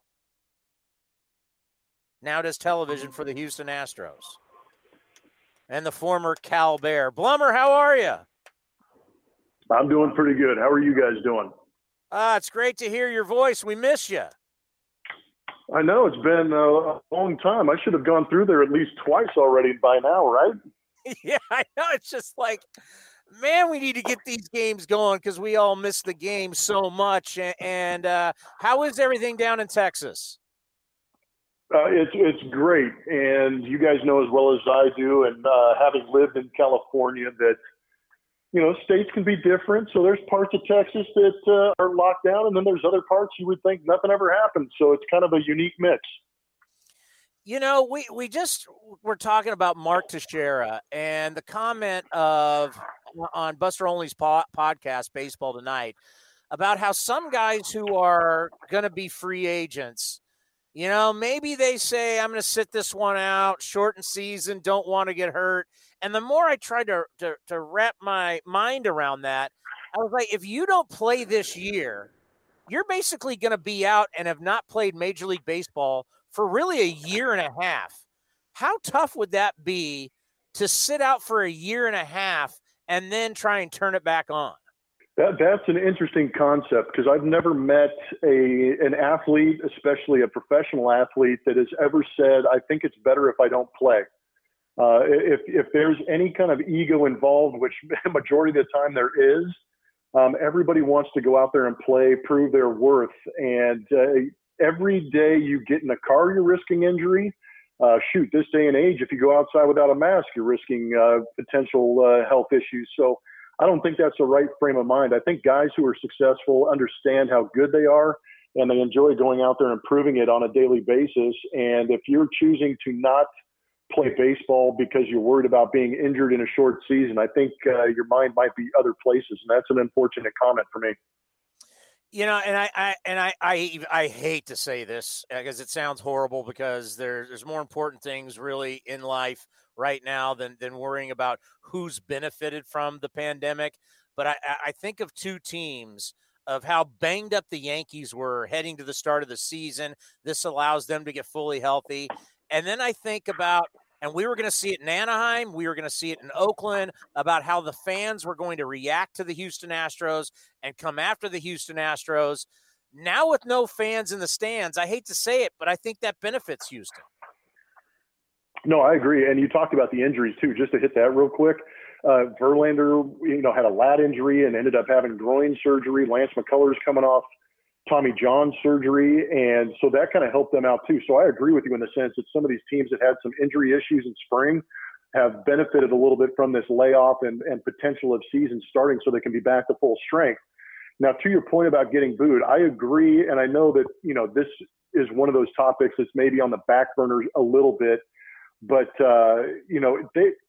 it depends on how you look at it, because in the sense of saying that the Astros benefit from not having to face fan vitriol is interesting to me, because within the confines of a ballpark, it's a little bit different than social media. Social media, people are going to be a little more courageous in what they say about the Astros, a little more angry. And at the same time, the Astros have the option of turning that off and not paying attention to it. Once you get into a ballpark and you have the fans there, the fans are going to let you have it. And there is a certain level of expectation when you do go on the road to have some of that anger put against you just because you're the opposing team. And then you add the scandal to it, and you're going to get a little more exaggerated and enthusiastic fans will say, in letting these guys know how they feel about what happened in 2017. But at the same time, there's a couple guys on the 17 team there. There aren't guys on the 17 team there, but there are also guys, as crazy as it sounds, who have that, that crazy personality that kind of want that hatred and can use it as motivation. And that's where I was kind of curious to see how the Astros would react. Would they be the guys who would buckle under the pressure, or would they be the guys that step up and say, you know what, we're going to be the Detroit Pistons of baseball and go out there and play hard and beat your team? 3 names, and you mentioned McCullers, and the other 2 names in a shortened season, which I'm really looking forward to see how this works out, is Jesus Luzardo and A.J. Puck. A.J. Puck was shut down. He should be healthy. How we're going to because McCullers, we baby guys coming off Tommy John, so this layoff is going to help him. These young pitchers in a shortened season, are we going to take the kid gloves off and say, hey, you're going every 5 days, it's a shortened season, let's rock? I hope so. I think that would be a great idea to let these guys go out there and see what they can do and maybe use them a little more opportunistically instead of trying to pace yourself. Because I agree with you, the Lance McCullers situation after Tommy John, there's been a history of limiting guys' innings. How do you work him through a season? And now you really don't have to. You can let him go out there and get his 15, 16 starts if that's the number you're set on. And then, like you're saying about some of those young A's pitchers, to be honest, the baseball fan in me wants to see these guys as often as possible. I was excited about this season because of guys like Luzardo and Puck that are going out there and doing a great job. So if these guys can be healthy and can be used in a certain way, I think it benefits Bob Melvin. I think it benefits Dusty Baker. But I also think when you expand, if you take it a little bit further, in the 30-man roster and 50-man travel squad that you've got, you might have the potential to put some more of those prospects in or on that roster to maybe see if you can get some explosive outings from those guys too, because of the lack of a minor league season. That would be exciting to me too. And in a shortened season, it sounds like the players want to play 100 games. Owners are looking at 82. Whatever it is, the advantage that the Astros had is that they were so deep and they just exposed people in 162 games. But as you just mentioned, expanded rosters, more players, less games. It's a sprint, not a marathon. I've been asking people, in your opinion, it's kind of like anybody that has a puncher's chance. They got a shot at this thing. Absolutely. And if I'm managing a ball club right now and we get the go-ahead to play this season, and whether it's 82 or 100 games, I'm telling these guys that literally anything can happen in a shortened season like this.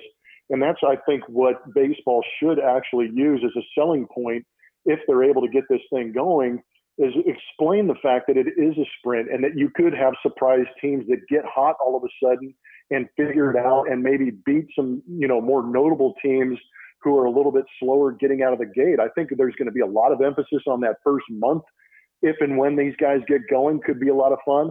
And then if you kind of take it from the team standpoint and narrow it down to the individual standpoint, is there going to be a guy that hits 400? There's guys that get on hot enough streaks that you could see them hitting 380, 390 in about 300, 400, 500 at bats, and maybe they can be able to pull that off. And that would be add an extra level of excitement to the game. Yeah, we had I think it was MLB.com did the article about the amount of guys that hit 400 in 82 games, it was crazy how many. You know, like Ted Williams did it multiple times. Tony Gwynn did it multiple times. George Brett, Wade Boggs. I mean, yeah, we could finally in our lifetime see a guy hit 400. I think that would be one of the more fascinating things to see, is to see if somebody actually went out there, got hot early, and were able to maintain it. Because this day and age, with the guy's abilities to command the strike zone, you know, I think about a guy like Joey Votto, very good hitter. If he can narrow down the strike zone and find his hits, adjust to maybe some of the shifts that are being put on him, he could be a guy that jumps out there and has a chance. And of course, I'm going to be biased towards Jose Altuve just because he gets so many infield hits. And we've seen him get a bulk of amount of hits in such a short amount of time that maybe he's the guy that goes out and does it. What do you think? I mean, go back to your playing days.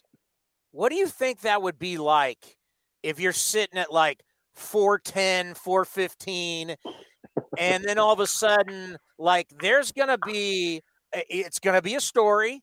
I mean, hell, it could be multiple guys, but what do you think that would be like as a hitter when – because George Brett always said the reason why he didn't hit 400 is because he started trying to hit 400. What do you think it would be like, the media scrutiny as a hitter and the mentality as a hitter? I can't even imagine. You know, and you're competing on the field, and you're getting the notoriety, and like you said, you're getting some of that. You know, this day and age with the information overload we're on between social media and the internet, it's going to be overwhelming how many articles are actually written about a guy that's able to go out there and hit 400. But then I think George Brett, like you just said, kind of summed it up probably better than any of us could, is that our toughest critics, and even being in the broadcasting business, you know this, Townie, you are your toughest critic. And even though you think you had a great show, you're probably not going to convince yourself that you did. And you're going to start thinking about, how can I get better? And once you start thinking about how can I get better when your batting average is around 400, 410, man, I mean, that all of a sudden might put a clamp down on your swing and cause some issues, because you got to, you know, I think it was Lance Berkman who I talked to. He said, he goes, I'm the best hitter when I'm dumb. And the longer you can be dumb, the better hitter you might be. And that's tough to do. You know, I think about the whole scandal and everything that went on, and it's crisis management. And if there was anybody to hire to come in and help put out the fire and be the new face, I mean, Dusty Baker is salt of the earth. We love Dusty. He's a great man. He's like the best. If there was anybody you could pick out to take over the Astros, he's like the perfect fit.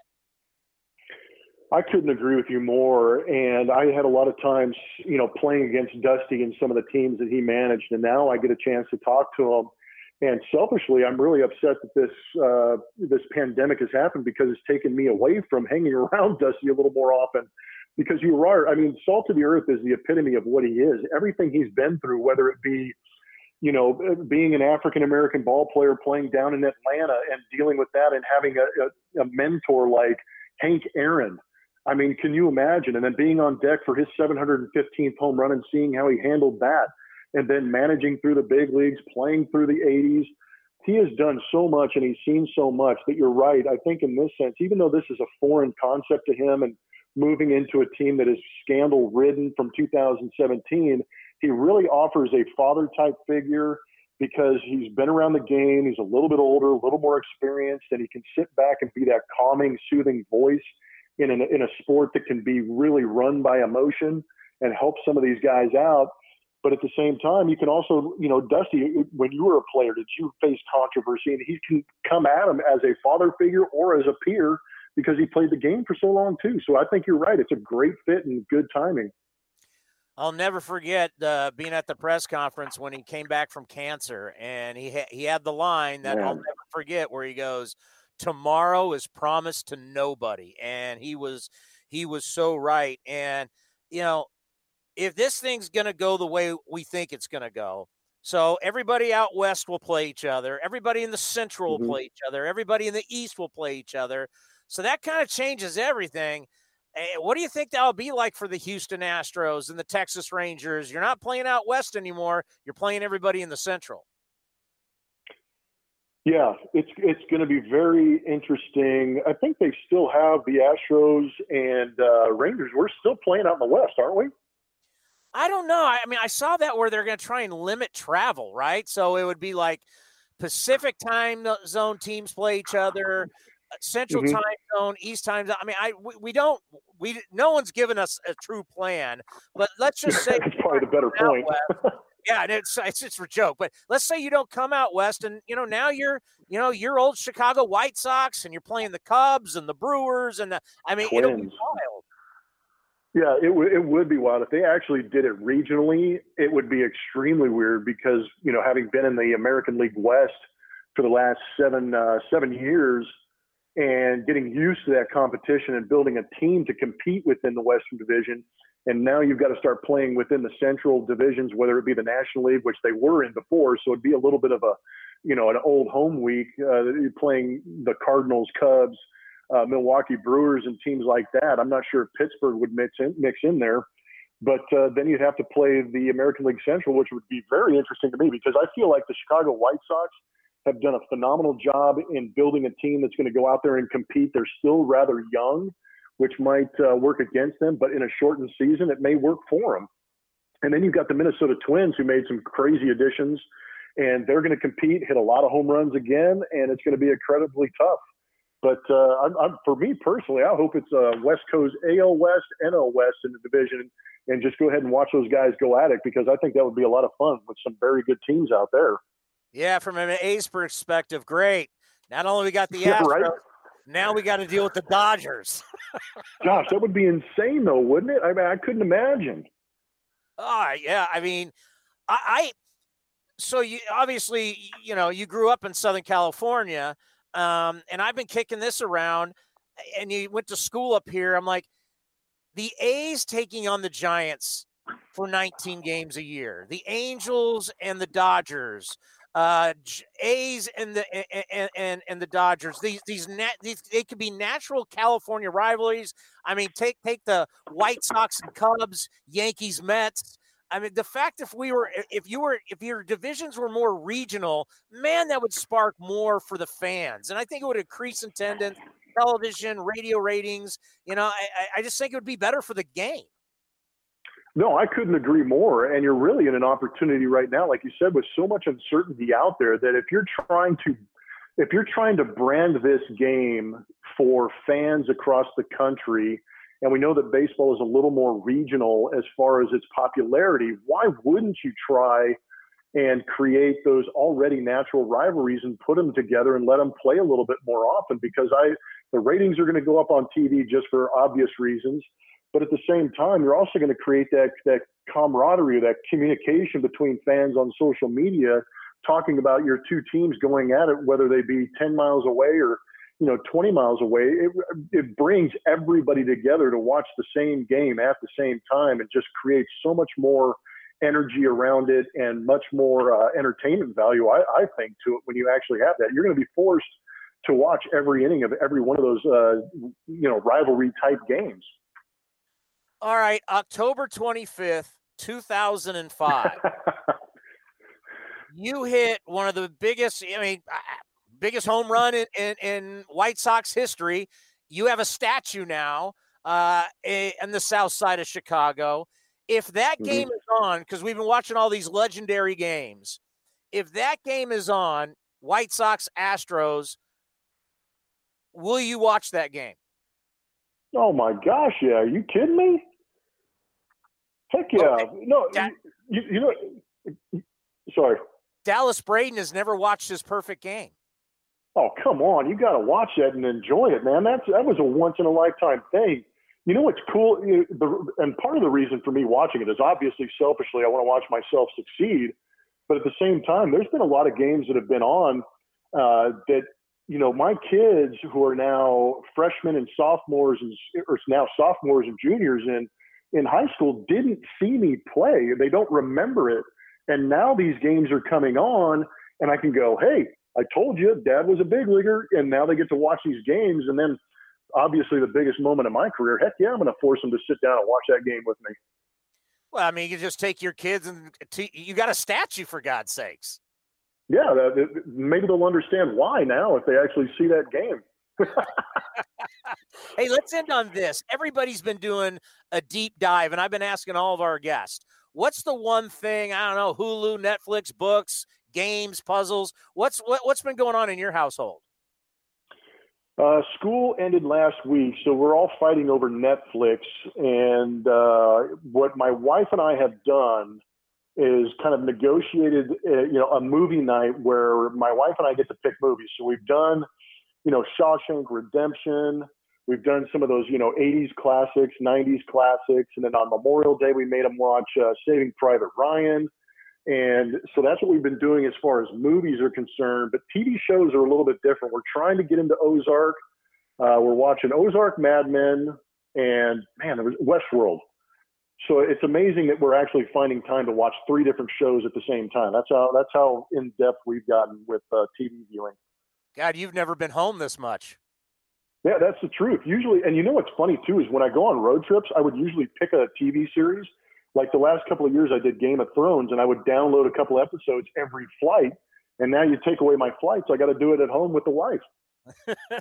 Well, we have a saying here, friend of the program, when we talk about people, and you're truly one of the great friends of this program. We've always appreciated your support when you come to town or on the road, and hope everything's going well for you guys in Texas, and hopefully we'll see you soon at the Coliseum.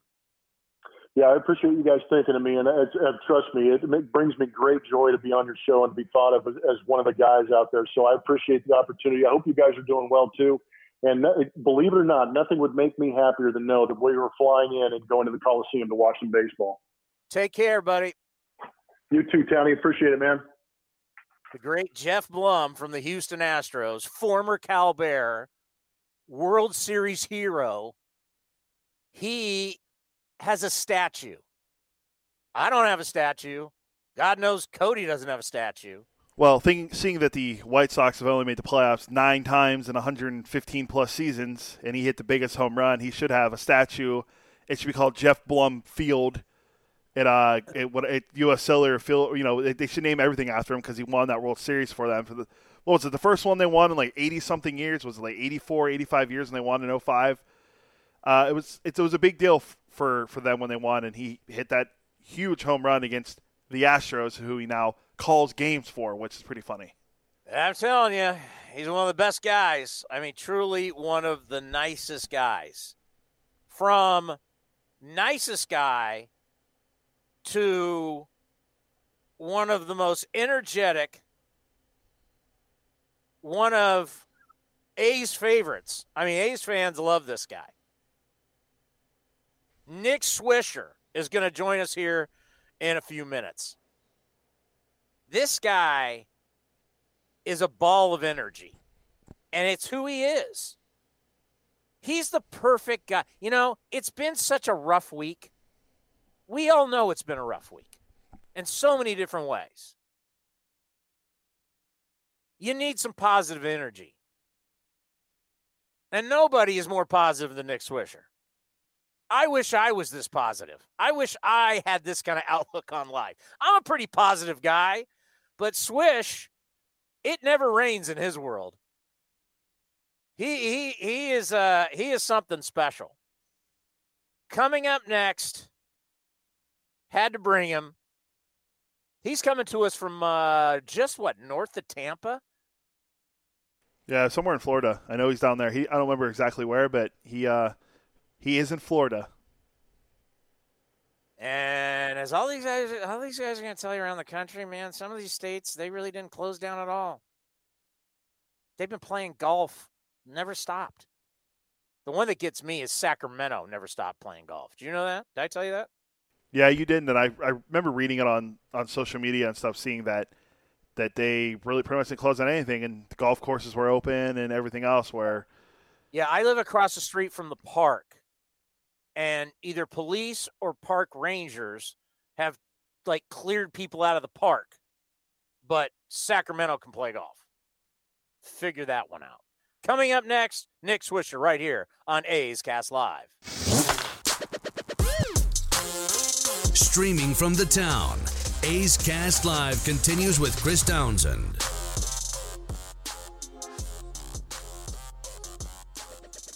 You know, over the years, getting to know Nick Swisher, he's a super guy. And he understands during these times that someone like him, like a motivational speaker, he can help people. So he's doing a lot of different things to get out there to help people. And he's going to make a very interesting comment about baseball players and playing and how bad it's going to look when the other sports get going and you're not going. Here's my conversation with the Ohio State Buckeye, Nick Swisher.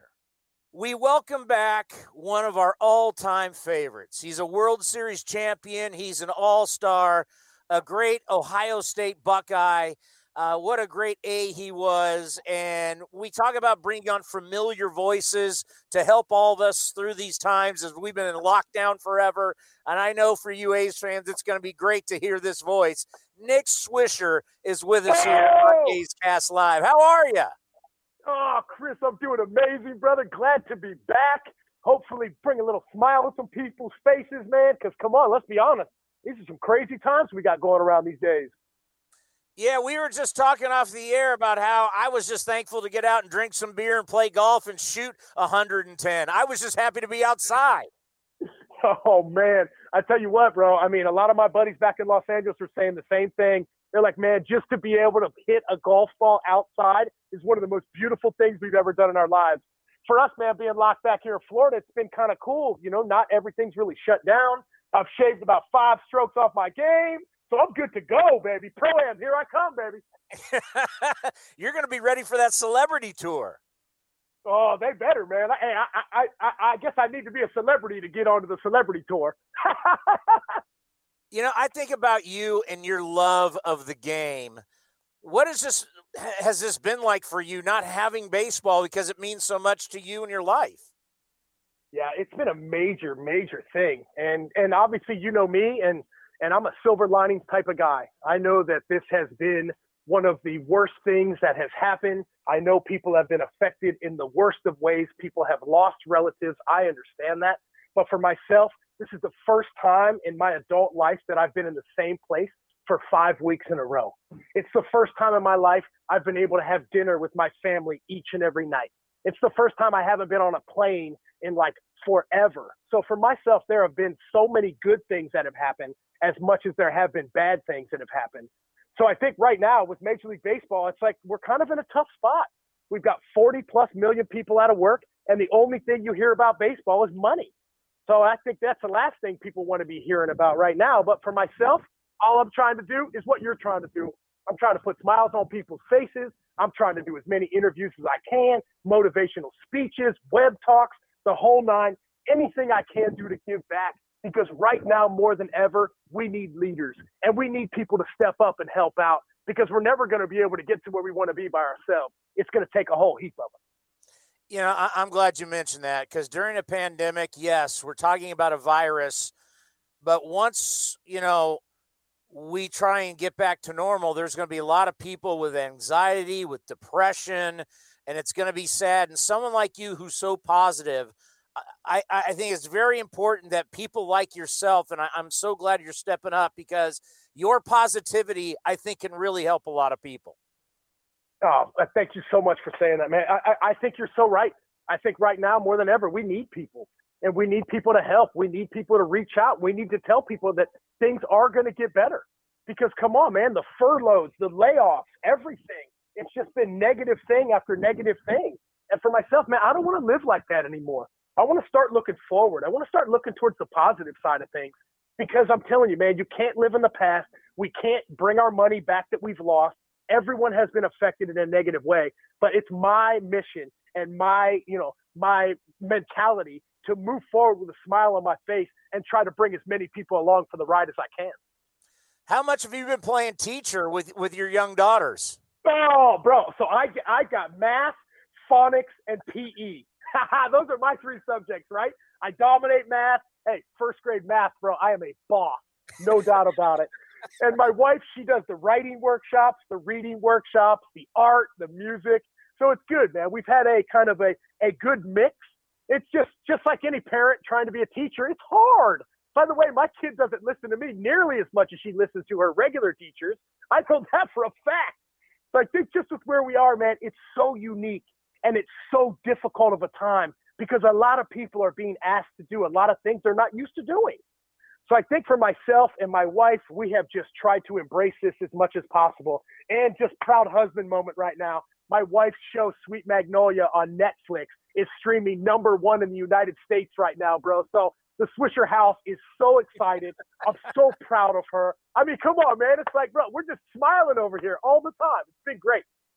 Yeah, your wife's an actress and very successful, and that's great to hear. And I think about, what we're getting into, whatever they agree upon, and hopefully they do it soon, whether it's 82 games or 100 games, your entire career, everybody told you it's a marathon. You throw that out the window, baby. We're going to be in a sprint.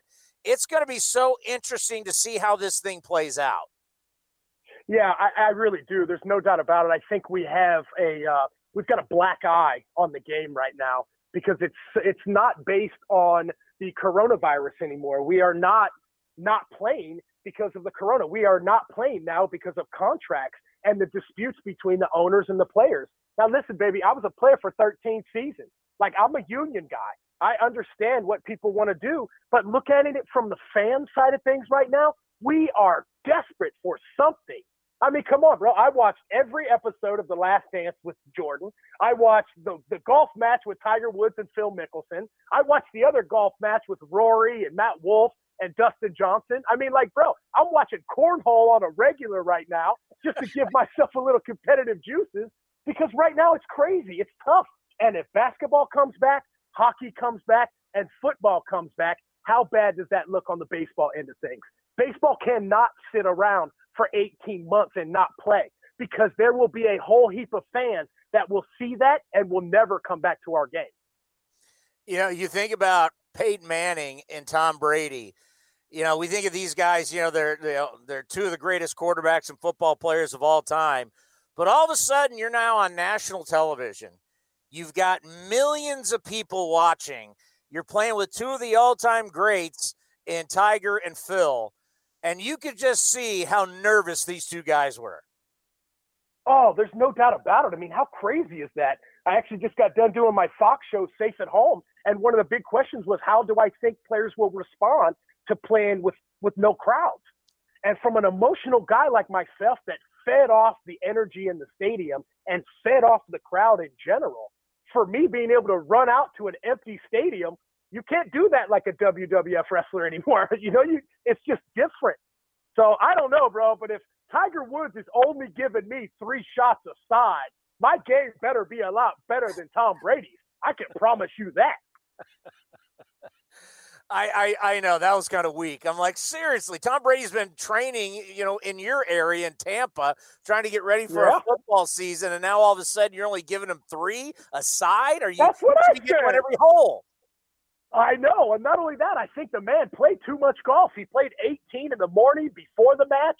Then I heard he was working out in the parking lot. I think my man Tom was a little tired, He wasn't getting that backside through. The hips just weren't turning. He wasn't rotating. Man, I'm telling you. But I'm sure he learned from that. I can't wait to see who they do that with the next time because that was fabulous. I hope that continues to keep going. I love the mic'd up. I love kind of the behind-the-scenes situation. And it was awesome for Tom and Peyton to do that, man, because Phil and Tiger have already done that. So for Tom and Peyton to be part of that, man, I thought that was just amazing. I think about your career. You played on the West Coast. You played on the East Coast. You played in the Midwest. You played in the South. And it seems like what we're going to do here is you're going to have the West Coast teams play each other, the Central Time Zone teams play each other, and then you're going to have the East Coast teams play each other. And for some reason, I think this is going to be really good for baseball because you're going to establish more regional rivalries. Like if you can have the A's and the Giants play more, the Yankees and the Mets play more, I just think this will be good for baseball. Oh, bro, I would love that. I mean, I just want to get them boys back on the field. Number one, I want to make sure everyone's safe. And number two, I want to put all this money talk behind us. Because at the end of the day, bro, sometimes you just got to go out and play for the love of the game. I understand you have to take care of your families, and this would be totally different perspective if I was only a player. But just looking at it from multiple sides right now and hearing how just the starvation for sports is at an all-time high, we could be that sport that people come to. We could be that amazing 3 or 4 hours that somebody turns on the television and relives their childhood days or gains that love for the sport back, because it's a national pastime for a reason. And by the way, I love the regional aspect of it. I love rivalries more than anybody. And I'm telling you, if you put the A's and the Giants and you had to play 15 to 20 games, can you imagine the fire and the passion and the dislike that they could gain for each other? Oh, bro, that would just take rivalries to a whole new level. No doubt about it. I mean, and you lived not only A's Giants, but you lived Yankees Mets. Oh yeah, I was able to do Ohio State, Michigan in college, right? I was able to do Oakland, San Francisco. Come on, that Bay Area series was awesome, man. It was packed out every game. And then I got to go over on the south side of Chicago, and I got to do the north side versus south side, right? That was amazing. And then I got to go to New York and the Big Apple and do Bronx versus Flushing, right? The Mets versus the Yankees. So for myself, man, I've been able to experience rivalries at the most elite level. I guess that's why I enjoy it. I always felt like you had those dates circled on your calendar, regardless of what team you played for. Because in rivalry games, baby, your record doesn't matter. You just got to go out there and play the game. And there is nothing like Ohio State, Michigan. I mean, when you talk about this rivalry and you talk about one football game, it's one time a year, these two clash. Just explain to everybody the true hatred. This is like, it's far different from baseball. Talk about what it is like, Ohio State, Michigan college football. Oh, man. I mean, prime example. One of a good friend of mine, Coach Urban Meyer, doesn't even say the word Michigan. Doesn't even say it. He calls it that team up north. So at the end of the day, if he doesn't even have enough respect to call them by their actual name, that is some serious deep down hatred for another team. And for myself, man, let's be honest, people in the Midwest, Ohio State, Michigan fans have clocks that are dedicated to the countdown to when that game happens. All year long, people build that entire season up for one game. At the end of the day, let's be honest, Urban Meyer got the best of Coach Harbaugh over there. It's been a long time Harbaugh's won a big game over there in Michigan. So as much as I do like you, man, you got to win when the lights are on, and the lights are never brighter than in a rivalry game. What was it like in college baseball when it was Ohio State, Michigan? Just a little different, obviously a little less physical, just a little more trash talking than normal, because you always know when you're going to Michigan, and you always know when Michigan was coming to you. Those are the games you never wanted to lose. And for myself, just to be able to be part of all that, man, even in high school, when you have your crosstown rivalry, for myself, it was Parkersburg High versus Parkersburg South. And that was when I really knew that everybody watched when those rivalry games were going on. And for myself, when the lights were the brightest, that's when I wanted to be out there. Let's end on this. If you were going through this time as a player, what would you be doing right now to keep yourself in baseball shape and ready to go when they say it's time to restart spring training? Yeah, I think for myself, my fear of not being prepared for the task at hand would be what would be driving me through this time. Because when they do say baseball will be back, the worst thing that could ever happen for a guy like me is to not be prepared for that opportunity. So everything these guys are doing at home, mentally, physically, all that stuff, spiritually, whatever they're doing, it will be drastically noticeable who has been working during this time and who hasn't. And even for myself as a mentor to a bunch of younger players, that's what I always say to them. Because at the end of the day, baby, we stay ready so we don't have to get ready. Because for us, we always want to be ready. We always want to be prepared for the task at hand. And that would be the last thing I would want, is to go in there feeling naked and not prepared for the task. So for myself, baby, I'd be grinding. I'd be probably doing the same thing I'd be doing in the off-season workouts, obviously trying to enjoy my family a little more. Because for a lot of these guys in high school and college and even in minor league baseball, their parents have to be so happy that their sons are at home for a change and not on the road and being able to have family dinners every night. So I think for me, man, there's a lot of positives that go along with this pandemic, and I also think there's a lot of negatives as well. Well, one of our goals is to bring on familiar voices for people who have been basically at home for weeks now. And your voice not only is so familiar to this fan base, but your passion and your energy is so healthy for all of us. I can't say it enough. Thank you for taking the time. We truly appreciate it. We'll check in with you soon, and be well with you and your family down there in Florida. You're the best, Chris. Hey, it's an honor to be on the call. Shout out to the Bay Area. Hope everybody's doing their part, being safe, because we're going to get past this, man, sooner than later. No doubt about it. Thank you for having me on, Chris. The great Nick Swisher. Doesn't that make you feel better? Hearing from him just brightens your day. I told you, him and Burns are like the two most positive people I've ever met and listened to do an interview, I think, ever. Coming up next, we're going to update you. Los Angeles Times, San Francisco Chronicle. They're taking the greatest players raised in Northern California and pitting them against the greatest players who grew up in Southern California. It's basically predominantly all Hall of Famers. It's really intriguing. We're through 3 games. Where do we stand? You'll find out next right here on A's Cast Live. Chevron and its brands are committed to reliably providing fuel to customers, even during an emergency. The safety and health of workers, customers, and the communities where Chevron operates are primary concerns. In Northern California, Chevron and Texaco stations are open for business, supplying quality fuels in a safe manner. Hall of Famer and MVP of the 1973 World Series, Reggie Jackson was on A's Cast Live and discussed what could have been for the swinging A's after 1974. You know, I had always thought about that. To be very honest with you, if free agency hadn't come about, and I don't blame Charlie Finley. Nobody knew what was going on.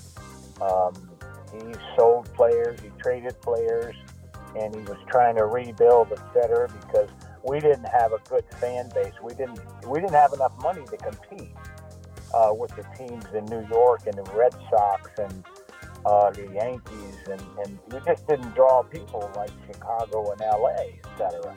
So he did the next best thing, and that was to try to sell his teams.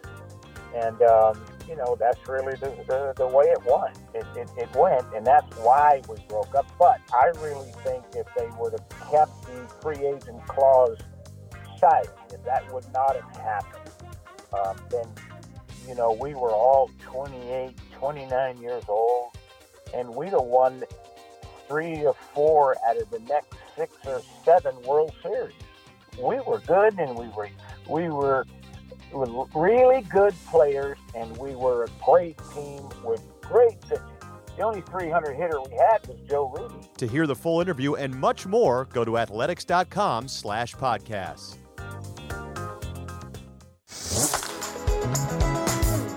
Captain Sal Bando was on A's Cast Live and discussed how honored he is that Bob Melvin wears number 6. Well, it means a lot. I'm so honored by Bob, who was such a great guy and really knows his baseball. He doesn't get enough credit for how sharp he is and how he's made the A's a contender year in and year out. So I'm very honored. I'm humbled, and Bob is one of my very favorite people. To hear the full interview and much more, go to athletics.com/podcasts. During National Nurses Month, we'd like to thank our nurses across Kaiser Permanente. You've continuously gone the extra mile to keep us healthy and safe. You've sacrificed precious time with your own families for our families. You've all gone above and beyond. So from all of us at Kaiser Permanente, thank you. Thank you to each and every nurse out there. Thank you for your dedication, standing on the front lines, caring for patients, and helping save lives. You are an inspiration to us all. Kaiser Permanente. This is Chris Townsend for the Chicken Pie Shop of Walnut Creek. During these horrific times, people still need to get food, and the Chicken Pie Shop of Walnut Creek does deliver. Give them a call at 925-322-8799. That's 925-322-8799. Don't forget, their world-famous chicken pie and also all the other pies that they have you can freeze and have for a long time. So give the Pie Shop in Walnut Creek a call. You call them at 925-322-8799. You can also get beer, wine, and spirits with your delivery. And you can check out the full menu, chickenpieshopwc.com. That's chickenpieshopwc.com. Hi, this is Ramon Laureano. And the throw is going to be in time at the plate. Laureano firing a strike all the way on the... And you're listening to A's Cast, your 24/7 destination for A's baseball.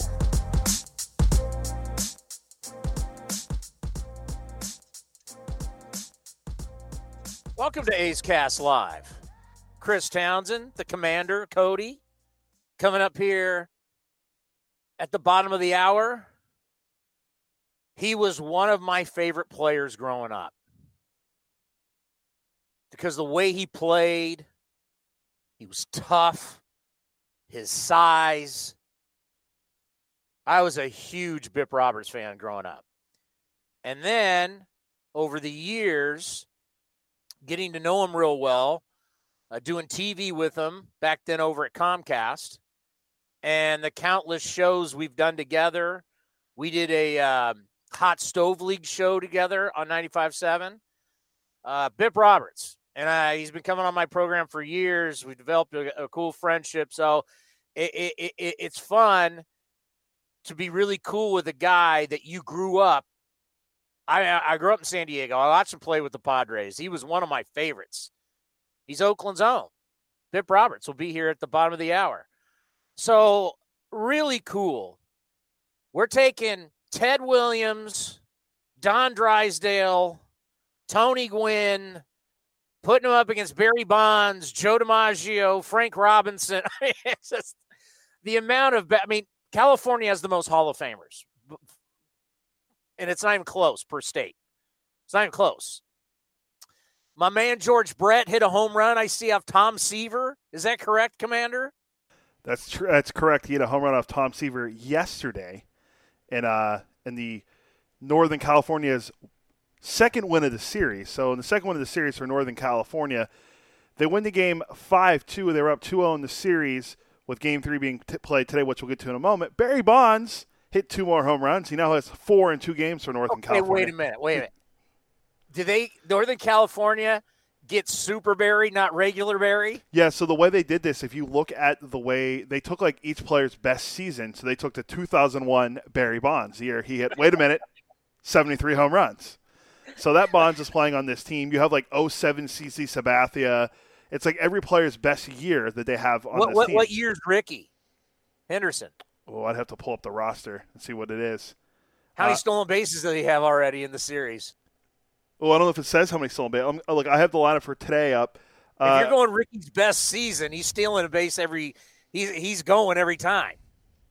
Well, absolutely, yeah, because we mentioned today earlier about what the significance of today's date is in baseball history, which we'll get to with Bip Roberts, so I don't want to spoil it. So they win 5-2, Super Barry with 2 home runs. Tom Seaver pitched a 3-hit gem. Frank Robinson, Hall of Famer, also had a home run in the game. Walter Johnson started the game for Southern California, arguably the greatest pitcher, one of the greatest pitchers of all time. He only gave up 3 home runs. There's an incredible stat in the article. Wait, where did Walter Johnson grow up? Let's see, Walter Johnson. I mean, obviously he's on the Southern California team, but where did he grow up? It's saying that he went to Fullerton Union High School in Fullerton. He's from Orange County. Well, I never could have fooled me. So George Brett hit a solo homer off Tom Seaver. Now remember, NorCal is managed by Bruce Jenkins. Southern California is managed by the LA Times' Houston Mitchell. So that gets us to Game 3 today at Dodger Stadium. By the way, just Walter, for you young fans, look it up. Walter Johnson won 417 games. And I believe to this day, the only pitcher ever to win the MVP twice. This guy, supposedly he blew high 90s, and he's doing it he started his career 1907 and finished in 1927, and he was a slinger. If you look at the old video, he came kind of three quarters, and he blew heat. He was a big dude. How big was he? He's 6'1". He looked like a monster in those old videos. He won his war, Cody, 164.5. It's pretty good. It's like I think it's one of the highest of all time. I think it's in the top 5. Yeah. He started he pitched in 802 games, started 666. He even had 34 saves. And he had 531 complete games. It's pretty good. The great Walter Johnson from Fullerton. You asked me. I went back and looked. It's 1990 for Rickey Henderson. That year, Rickey at age 31 won the MVP in the American League. He hit a cool 325. He scored 119 runs. He stole only 65 bases. He had an OPS of 1,016 and an OPS plus of 189. That's pretty good for Rickey Henderson with the on-base percentage of 439 that year. So that's the Rickey you're getting. So you're getting the best season from Rickey. You're getting the best season from Barry. You're getting the best season from Joe DiMaggio. You're getting the best season from Frank Robinson. Yeah, that's just insane. Let's see some of the other players. You're getting 2017 Aaron Judge. The year he hit 52 home runs. Dude, you're getting my man Ken Caminetti. You're getting his MVP year in '96, where he was a monster. You got Stephen Vogt's 2015 year where he was an all-star. You got Eck in 1990. Joe Morgan in 76. Who's playing first base? First base was. Is it Eddie Murray? No, it's for the NorCal. It's Willie Stargell, Keith Hernandez, and Bill Buckner. Willie Stargell's best year? My God. 1973, yeah. So that gets us today. Southern California finally gets a win. I feel like there wasn't going to be a sweep in this series. Southern California gets on the board with a 6-2 win Friday at Dodger Stadium. Raleigh Fingers gets Barry Bonds to pop up with the bases loaded in the ninth. Raleigh. You know who he popped up to? A's legend Mark McGwire. Now, CC Sabathia, the pride of Vallejo, started Game 3 for Northern California and failed to get out of the second inning, allowing 6 runs on 3 hits, 2 of which were home runs. Jim Palmer pitched 6 2/3 innings, allowing 2 runs, while walking 6 and striking out 4. Mark McGwire and Fred Lynn hit the home runs for Southern California. Game 4 will be tomorrow at the Big A in Anaheim. Game 5 will be on Sunday at Petco. Fred Lynn. I have the roster. By the way, I've had on my old show. I used to have Fred Lynn. We got to get him back on. He's the nicest guy. I'm sure I'll be able to track him down. Raleigh Fingers. So George Fingers. So Raleigh was in Ohio. One day his dad comes home, fed up with work, and said, "That's it. We're moving to California." His father sold their house for $1,500, bought a car, and took the family to, wait for it, Rancho Cucamonga. Raleigh grew up in then he attended Upland High School in Upland, obviously in Southern California. How about that? And you're getting 1981 Raleigh Fingers with the Brewers, so the year he won the MVP as well. Yeah. So the lineups today for the hey, just to say that Raleigh's dope. Oh yeah, like going back and watching those classic games on NBC California, and I know I talked a lot about it. Raleigh was incredible. Like he's so filthy. It's and that MVP year, I mean, he basically really was unhittable, and he's not the 1 inning guy. We've gone through his stats. I can make a case. Raleigh Fingers is the greatest reliever of all time. And I know people, Mariano Rivera. Mariano Rivera did not pitch the workload that Mariano Rivera came in with a lead in the 9th inning for the majority of his career. Raleigh pitched it's not the innings, the appearances. Come on. Raleigh Fingers was amazing. I'll quickly go through this before we get to Bibb. Here's the lineup for SoCal today. It was Fred Lynn, Ted Williams, George Brett, Mark McGuire, Ralph Kiner, Christian Yelich, Jeff Kent, Robin Yount, and Lance Parrish. The pitchers were Jim Palmer, Trevor Hoffman, Raleigh Fingers. Northern California, Ricky, Barry, DiMaggio, Frank Robinson, Pops, Joe Morgan, Carney, Lefty O'Doul pinch hit in the game. Ernie Lombardi started the catcher, Troy Tulowitzki, and a pinch hit from Aaron Judge. Pitchers, CeCe Sabathia and Lefty Gomez. That's who all appeared in today's game. I had no idea Robin Yount. So Robin Yount was born in Danville, Illinois, briefly lived in Covington, Indiana, and then they moved to Southern California. They don't say where in California on his Wikipedia page. I didn't know Robin Yount grew up in California. 3-time All-Star, 2-time MVP, a guy to win an MVP at shortstop and center field. That's amazing. He went to Woodland, Taft High School in Woodland Hills. I'm looking on Baseball Reference. Yeah, there you go. So what else you got? Well, that was it. Because BIP is a longer interview, so I wanted to sneak in the lineups for today. Game 4 tomorrow, the Big A. Game 5 Sunday at Petco. Game 6, if necessary, at the Coliseum on Monday. I have a feeling. I don't know. I mean, crazy me. I just have a feeling this is going to go 7 games. I think so. If that happens, Game 7 Tuesday at Oracle Park. I talk about it all the time. He's one of my favorites. He's such a good guy, and he's a terrific broadcaster, was a great player, the all-star, the kid from Oakland. Bip Roberts joined us here on A's Cast Live. Well, now joining us here on A's Cast Live, you've heard me say it for many years. I grew up watching him. He's one of my favorite players of all time. And then getting to know him and knowing what kind of person he is, and what a great guy he is, it's always an honor to have him on my program. The former All-Star, the former A, the kid from Oakland, Bip Roberts is with us here on A's Cast Live. Bipster, how you hanging in there? Oh, man, Townie, it's good to hear your voice. When I hear your voice, I start thinking about baseball season. And, right now I'm just at home hoping that we get started.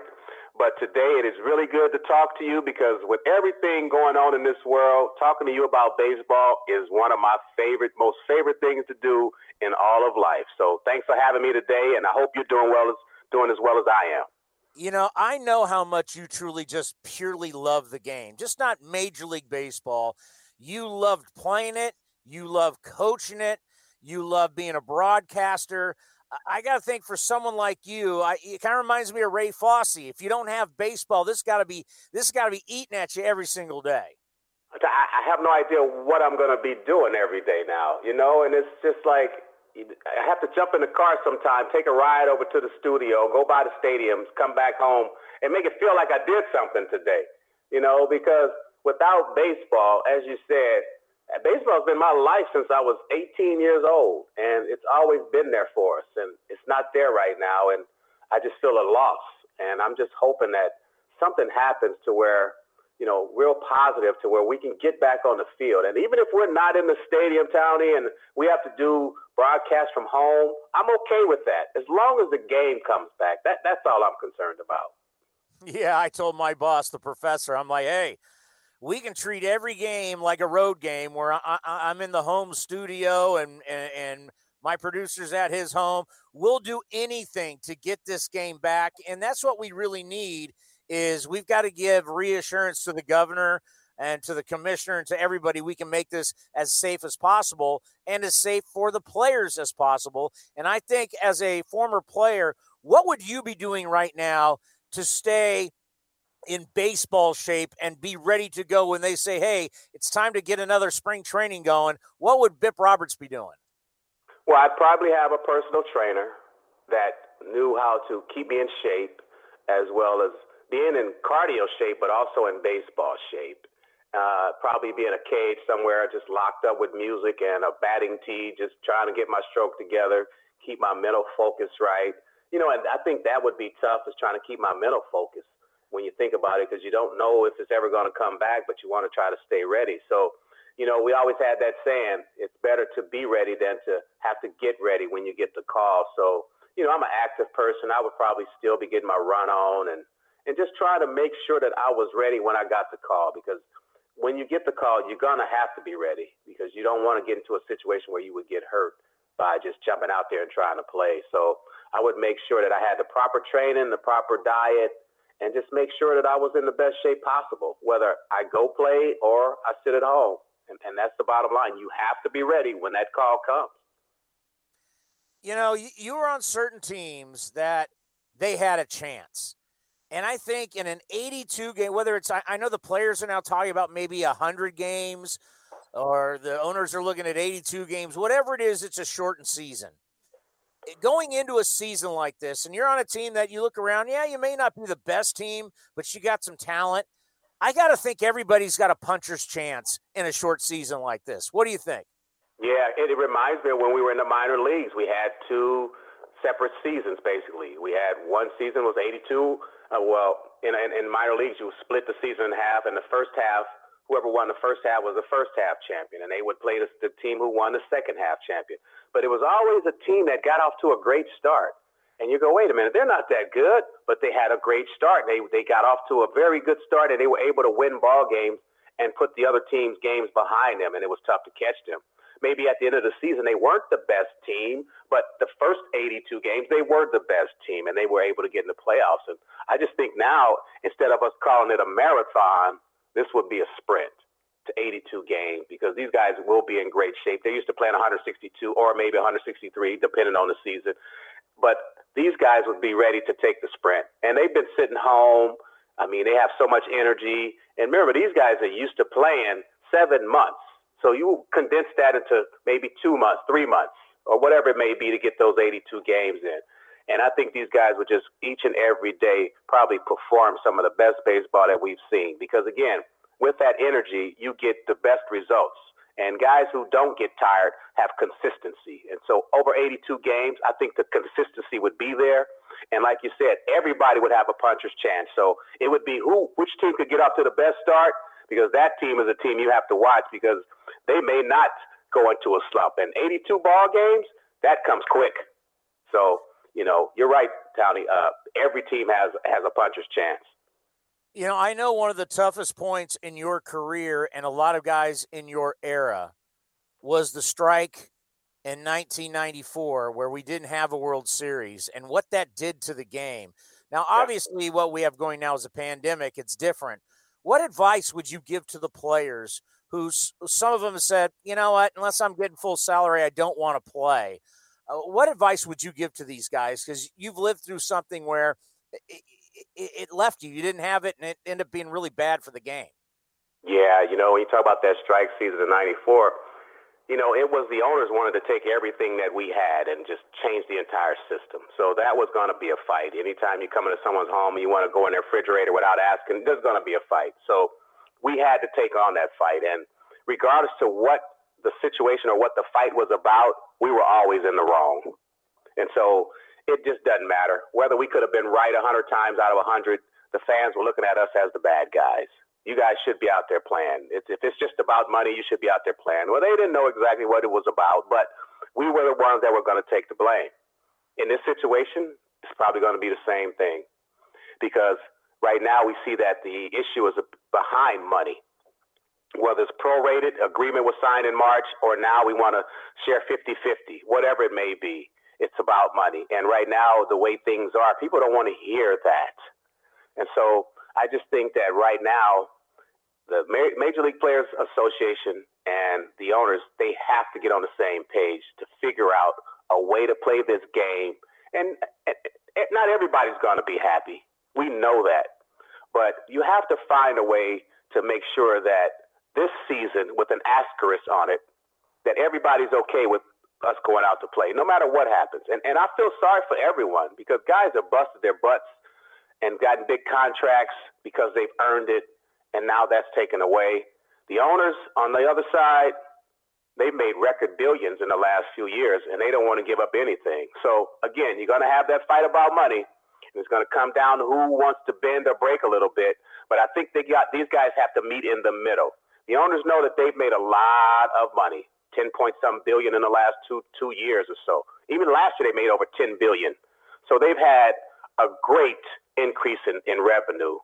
And right now, I think the owners are struggling because they've built new ballparks and they're trying to upkeep everything around there. And they have these loans out there, but it's not the players. It's not on the players to help you pay your loans. You see, the banks don't say, hey, you know what? You can't pay that loan. Go ask your buddy, can he help you pay? That's not how it works. And so I think that these guys have to lock in and they have to make sure that the strategy works for both sides. And if the strategy doesn't work for both sides, it's going to take more time to maybe potentially get to that.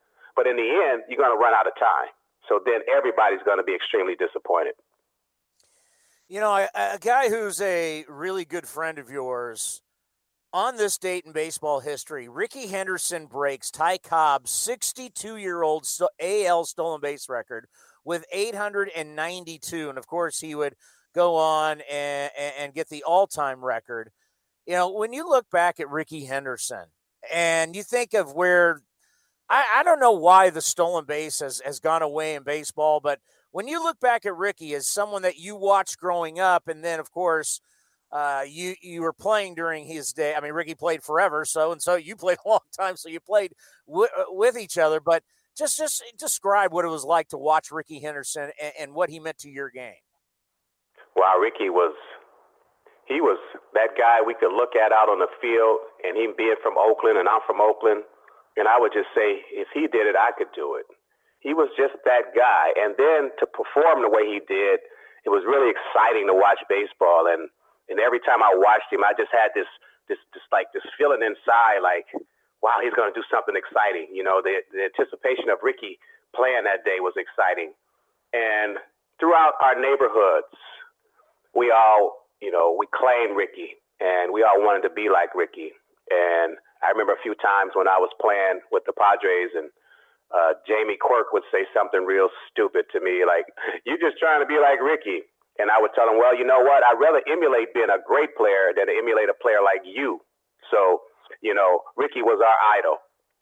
And anyone who spoke negative of Rickey, they had to deal with our ire because we wasn't going to have that. And so Rickey is a hero in Oakland, and he had always been a hero in Oakland. And coming out of Oakland Tech, he was our inspiration. When at that particular point in time, we had about 13 guys out of Oakland getting drafted.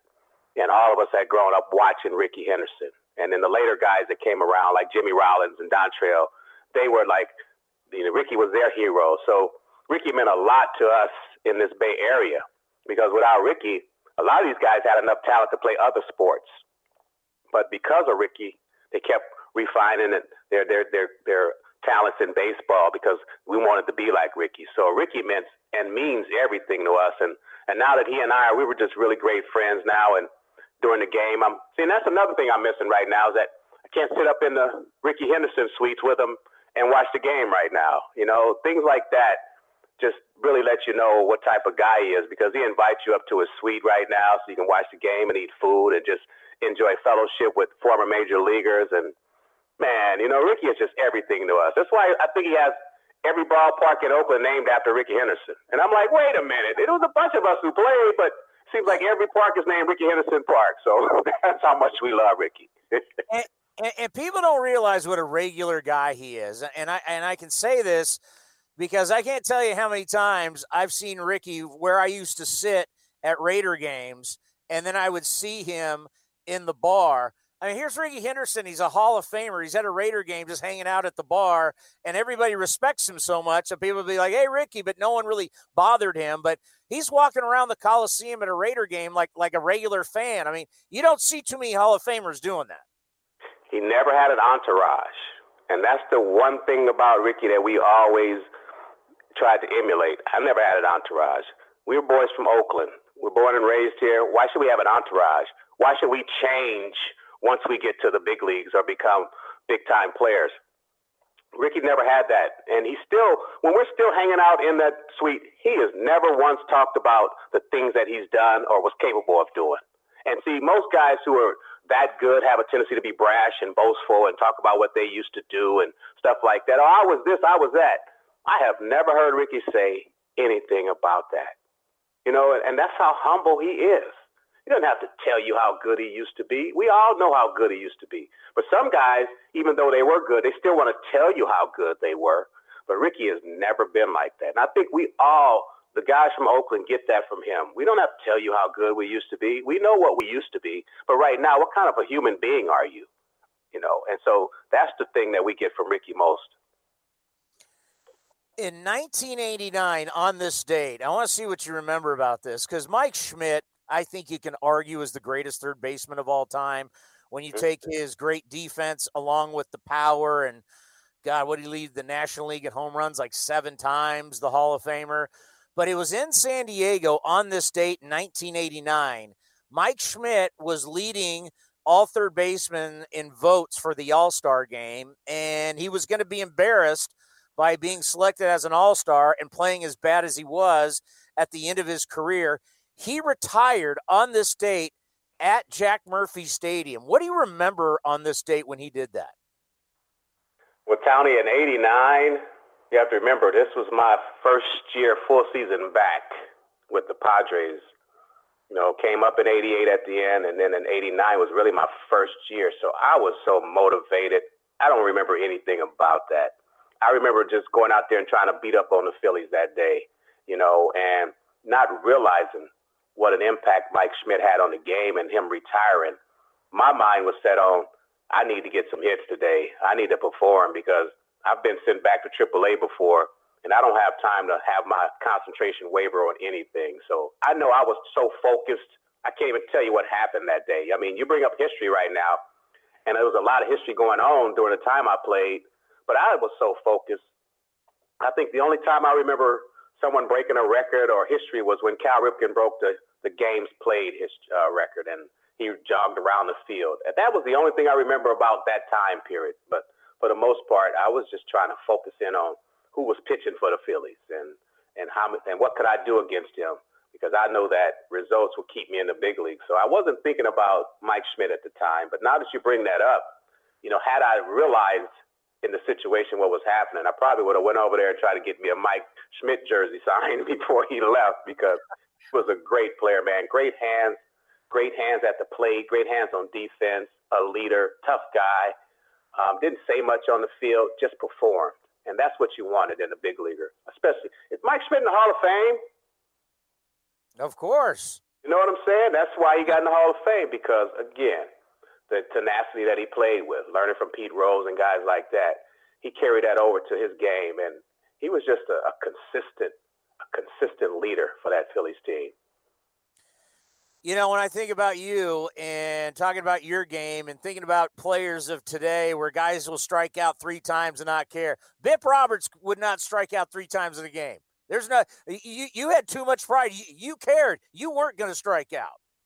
Well, if I struck out, that bat was going to pay a dearly price. It was because in that time, striking out was the worst thing you could do at the plate. I mean, everyone I know at that time, if he struck out, he came back and he was hot. It was hey, you struck out, hey, get him next time. And, man, they would tell you right then, man, what? You know, and they might say something. They'll tell me about, hey, it's okay to strike out.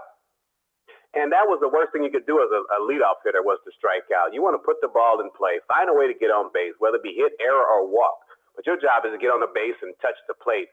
And if you strike out 3 times and you go back to the bench, you're not helping your team. So, I just try to pride myself on putting the ball in play hard and trying to find a way to get to first base. So striking out is, like I said, the worst thing you can do as a hitter. And these guys now, they walk back and some of them have a smile on their face. And I'm thinking, what is he thinking? How could you be happy after striking out? That just does not play when we played. And so, no, even though I've done it a few times, I was not happy. And I think if I struck out 3 times, I didn't speak to anybody probably until the next day. That's how upset I used to get. You know, on your way out, you know, I live across the street from a park that has 3 Little League fields. And I look at these, you know, lately, a lot of people out there practicing with their kids. And balls are flying all over the place. And it always makes me think about your training net. Talk about your net that you have perfected that can help players get better and help softball, help baseball, and just help practice and be a better player. Man, Townie, you know, with the pandemic right now, and like you said, people are starting to get out, you can take my net. It's called a cutoff man. You can take my net to the park or use it in the backyard and work alone. You don't have to have anyone around because there's a net. It has a target in it. You catch the ball, throw it into the net. It's a bucket at the bottom, so you don't have to pick up balls. And you can get your reps in. Right now, I think people need more reps right now to get in and get out. It's not about how long you're on the field, but how many reps you can get within that time frame. And so with this net here, the cutoff man, within 15 minutes, you could possibly get 100 throws in easily. And then be able to walk off the field in probably a half an hour and say, man, I got 2 hours worth of work in a half an hour. So that's what the cutoff man does. It cuts down the time period of getting better. You can get better in 15 minutes instead of in 2 hours. So if anyone is listening and you don't have the cutoff man, you're missing out on that time right now, that 15 minutes where your son could get better. And dad doesn't have to catch the ball because there's a time when your son's going to throw so hard that eventually it's going to probably hit you in your forehead. So if you have the cutoff man, he can throw into that net to a target, and he can build his arm up, and you won't get hurt, but your son will get better in 15 minutes. How do we find it? It's on teammatesports.com, and if you look at it, you'll see the cutoff man. They have my picture on it, and there's a video that tells you how you can use it and where you can get it, but it's at teammatesports.com. You can order it online, or I think it's at a few, I think the sporting goods places have closed now.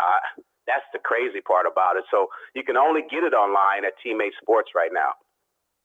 Biff, you are the best. It's great to hear your voice. Be safe, and we'll talk soon. You do the same, Tony. It's always a pleasure, man. Thanks for having me today. Appreciate you. That's my guy, Biff Roberts, the All-Star. I can't believe the show's over, Cody. I could go like another 2-3 hours. I know we didn't even get into some of the good stuff we had with all the draft and everything, but draft's rapidly approaching, which is, I think, not this Monday. I think it's like the following, I think it's the 10th, so it'll be the Wednesday. So draft's coming up, so we got some interesting stuff in there. But, yeah, the show went by really quickly. I mean, the last hour was Swisher and Bipp and the I-5 series. I mean, that's it was all great stuff. So I just looking at Robin Yout's Wikipedia page, the 1973. Where were you in 73? Let's see. I was negative 15 years old. Let's see. My dad would have been. I was 1 year old. My dad was 12, so I wasn't even a thought in his mind yet. So David Clyde went first to the Rangers. Who? Never heard of him. John Stearns went second to the Philadelphia Phillies. Who? Then number 3 is Robin Yount, and number 4 is Dave Winfield. 2 Hall of Famers went back-to-back, 3rd and 4th pick in the first round in 1973. Baseball. Also, Lee Mazzilli's in this draft. Steve Swisher, Nick Swisher's dad, is in this first round. How about that? Notable selections in the second round. Fred Lynn, Len Barker, Rupert Jones. I remember Eddie Murray. There's some great Lamar Hoyt. There's some classic names. Jack Clark, the Ripper, Jeff Reardon. Some classic names in this draft. All right, what do you got for me? Well, I was going to say they redid the 2013 MLB draft. They did a redraft of it yesterday. It might be something we can look into because that's the year that Mark Appel went number 1 overall. Mark Appel, who. Yeah, he didn't. Stanford. Yeah, he didn't really do much in Major League Baseball. No. But Aaron Judge was one of the comp picks. Oh, hey, guess who else was a comp pick in that draft? Number 29, our guy Ryan Stanek out of Arkansas. The opener. The opener drafted ahead of Aaron Judge. Wow, and Sean Manaea. Sean Manaea, second-round draft pick that year. Or no, a comp pick. So a couple good guys. But did you want to do a buying or selling before we end? Sure, I got nowhere to go. It's time for buying or selling. Sell. Right now with Chris Townsend on A's Cast Live. All right, so first coming up on A's Cast next, the A's 61st win on July 28th of 2019 versus the Texas Rangers. The A's walked off against the Rangers as Chris Davis, who seems to always beat the Rangers, as he hit another home run against the Rangers today in the simulated season, was walked with the bases loaded to give the A's a 6-5 win at the Coliseum. Blake Treinen, remember him? He picked up the win for the A's, and Marcus Semien hit his 17th home run of the season That's what's coming up next on A's Cast. Now, the reason I wanted to do this is because I wanted to get to just this one buying. There's two of them. So today in baseball history, there's a lot of good things that happened, but the captain debuted in 1995. No, not Jason Varitek. The captain. Sal Bando? Derek Jeter. The man who finished his career with a 71.3 WAR, 3,465 hits, a 310 average, 260 homers, 1,311 RBIs, 5-time World Series champion, 5-time Gold Glove winner, 14-time All-Star, World Series MVP, missed out being the first unanimous position player by 1 vote. We'll never know who that guy is, but I still, to this day, believe that it will be a Miami Marlins voter who did not select Derek Jeter. Now, MLB Network is airing 64 hours of Jeter content, which started at 3 a.m. Pacific time, and it's going to run through the weekend with highlights and games, including his first hit, first homer, one of the ALCS games, World Series games, etc. Buying or selling, we all need 64 hours of Derek Jeter content. It's so painful. You want me to watch 64 straight hours of Yankee baseball? I'd rather throw up. Selling. Yeah, I'm not gonna turn on 1 minute of that probably. Yeah, you know what? I'm gonna boycott it. You gonna watch the KBO instead tonight? I don't know what I'm gonna do tonight. Yeah, I don't know either. All right, last one. Let's get this quickly. I might stop by your place for a little glass. I got wine. I got White Claw. I got all kinds of stuff. I got beer in the fridge. I watched the Lance Armstrong Part 1. Well, fired. Well, hey, Burnsy's in it. Well, you and less than 1 million people watched it, apparently, according to the ratings I saw. So on this date 10 years ago, also, the Angels won a game. They won 5-1 versus the Seattle Mariners in Anaheim in the 10th inning. The hero, Kendrys Morales, hit a walk-off grand slam off closer Brandon League. Why is this important? Because while attempting to jump on home plate, Kendrys Morales injured his left ankle, and it caused him to miss almost 2 seasons worth of time. Other notable sports celebration injuries are Aubrey Huff during Matt Cain's perfect game, Gus Frerotte headbutting the wall, Bill Gramatica, brother of Martin Gramatica, after he kicked the 43-yard field goal versus the Giants, and Chris Coughlin tore his meniscus after hitting teammate Wes Helms in the face with a pie after a walk-off win in 2012. Buying or selling, Kendrys Morales has the worst sports celebration injury of all time. I'll never forget this. That was Game of the Week on a Saturday. That was on national television. I watched that live. It was like the saddest thing you've ever seen. I'm buying. I mean, he jumps on home plate, goes down. They're all like hitting him and everything. And then all of a sudden they realize, oh my God, he's hurt. And where he was in his career at that time as he was ascending.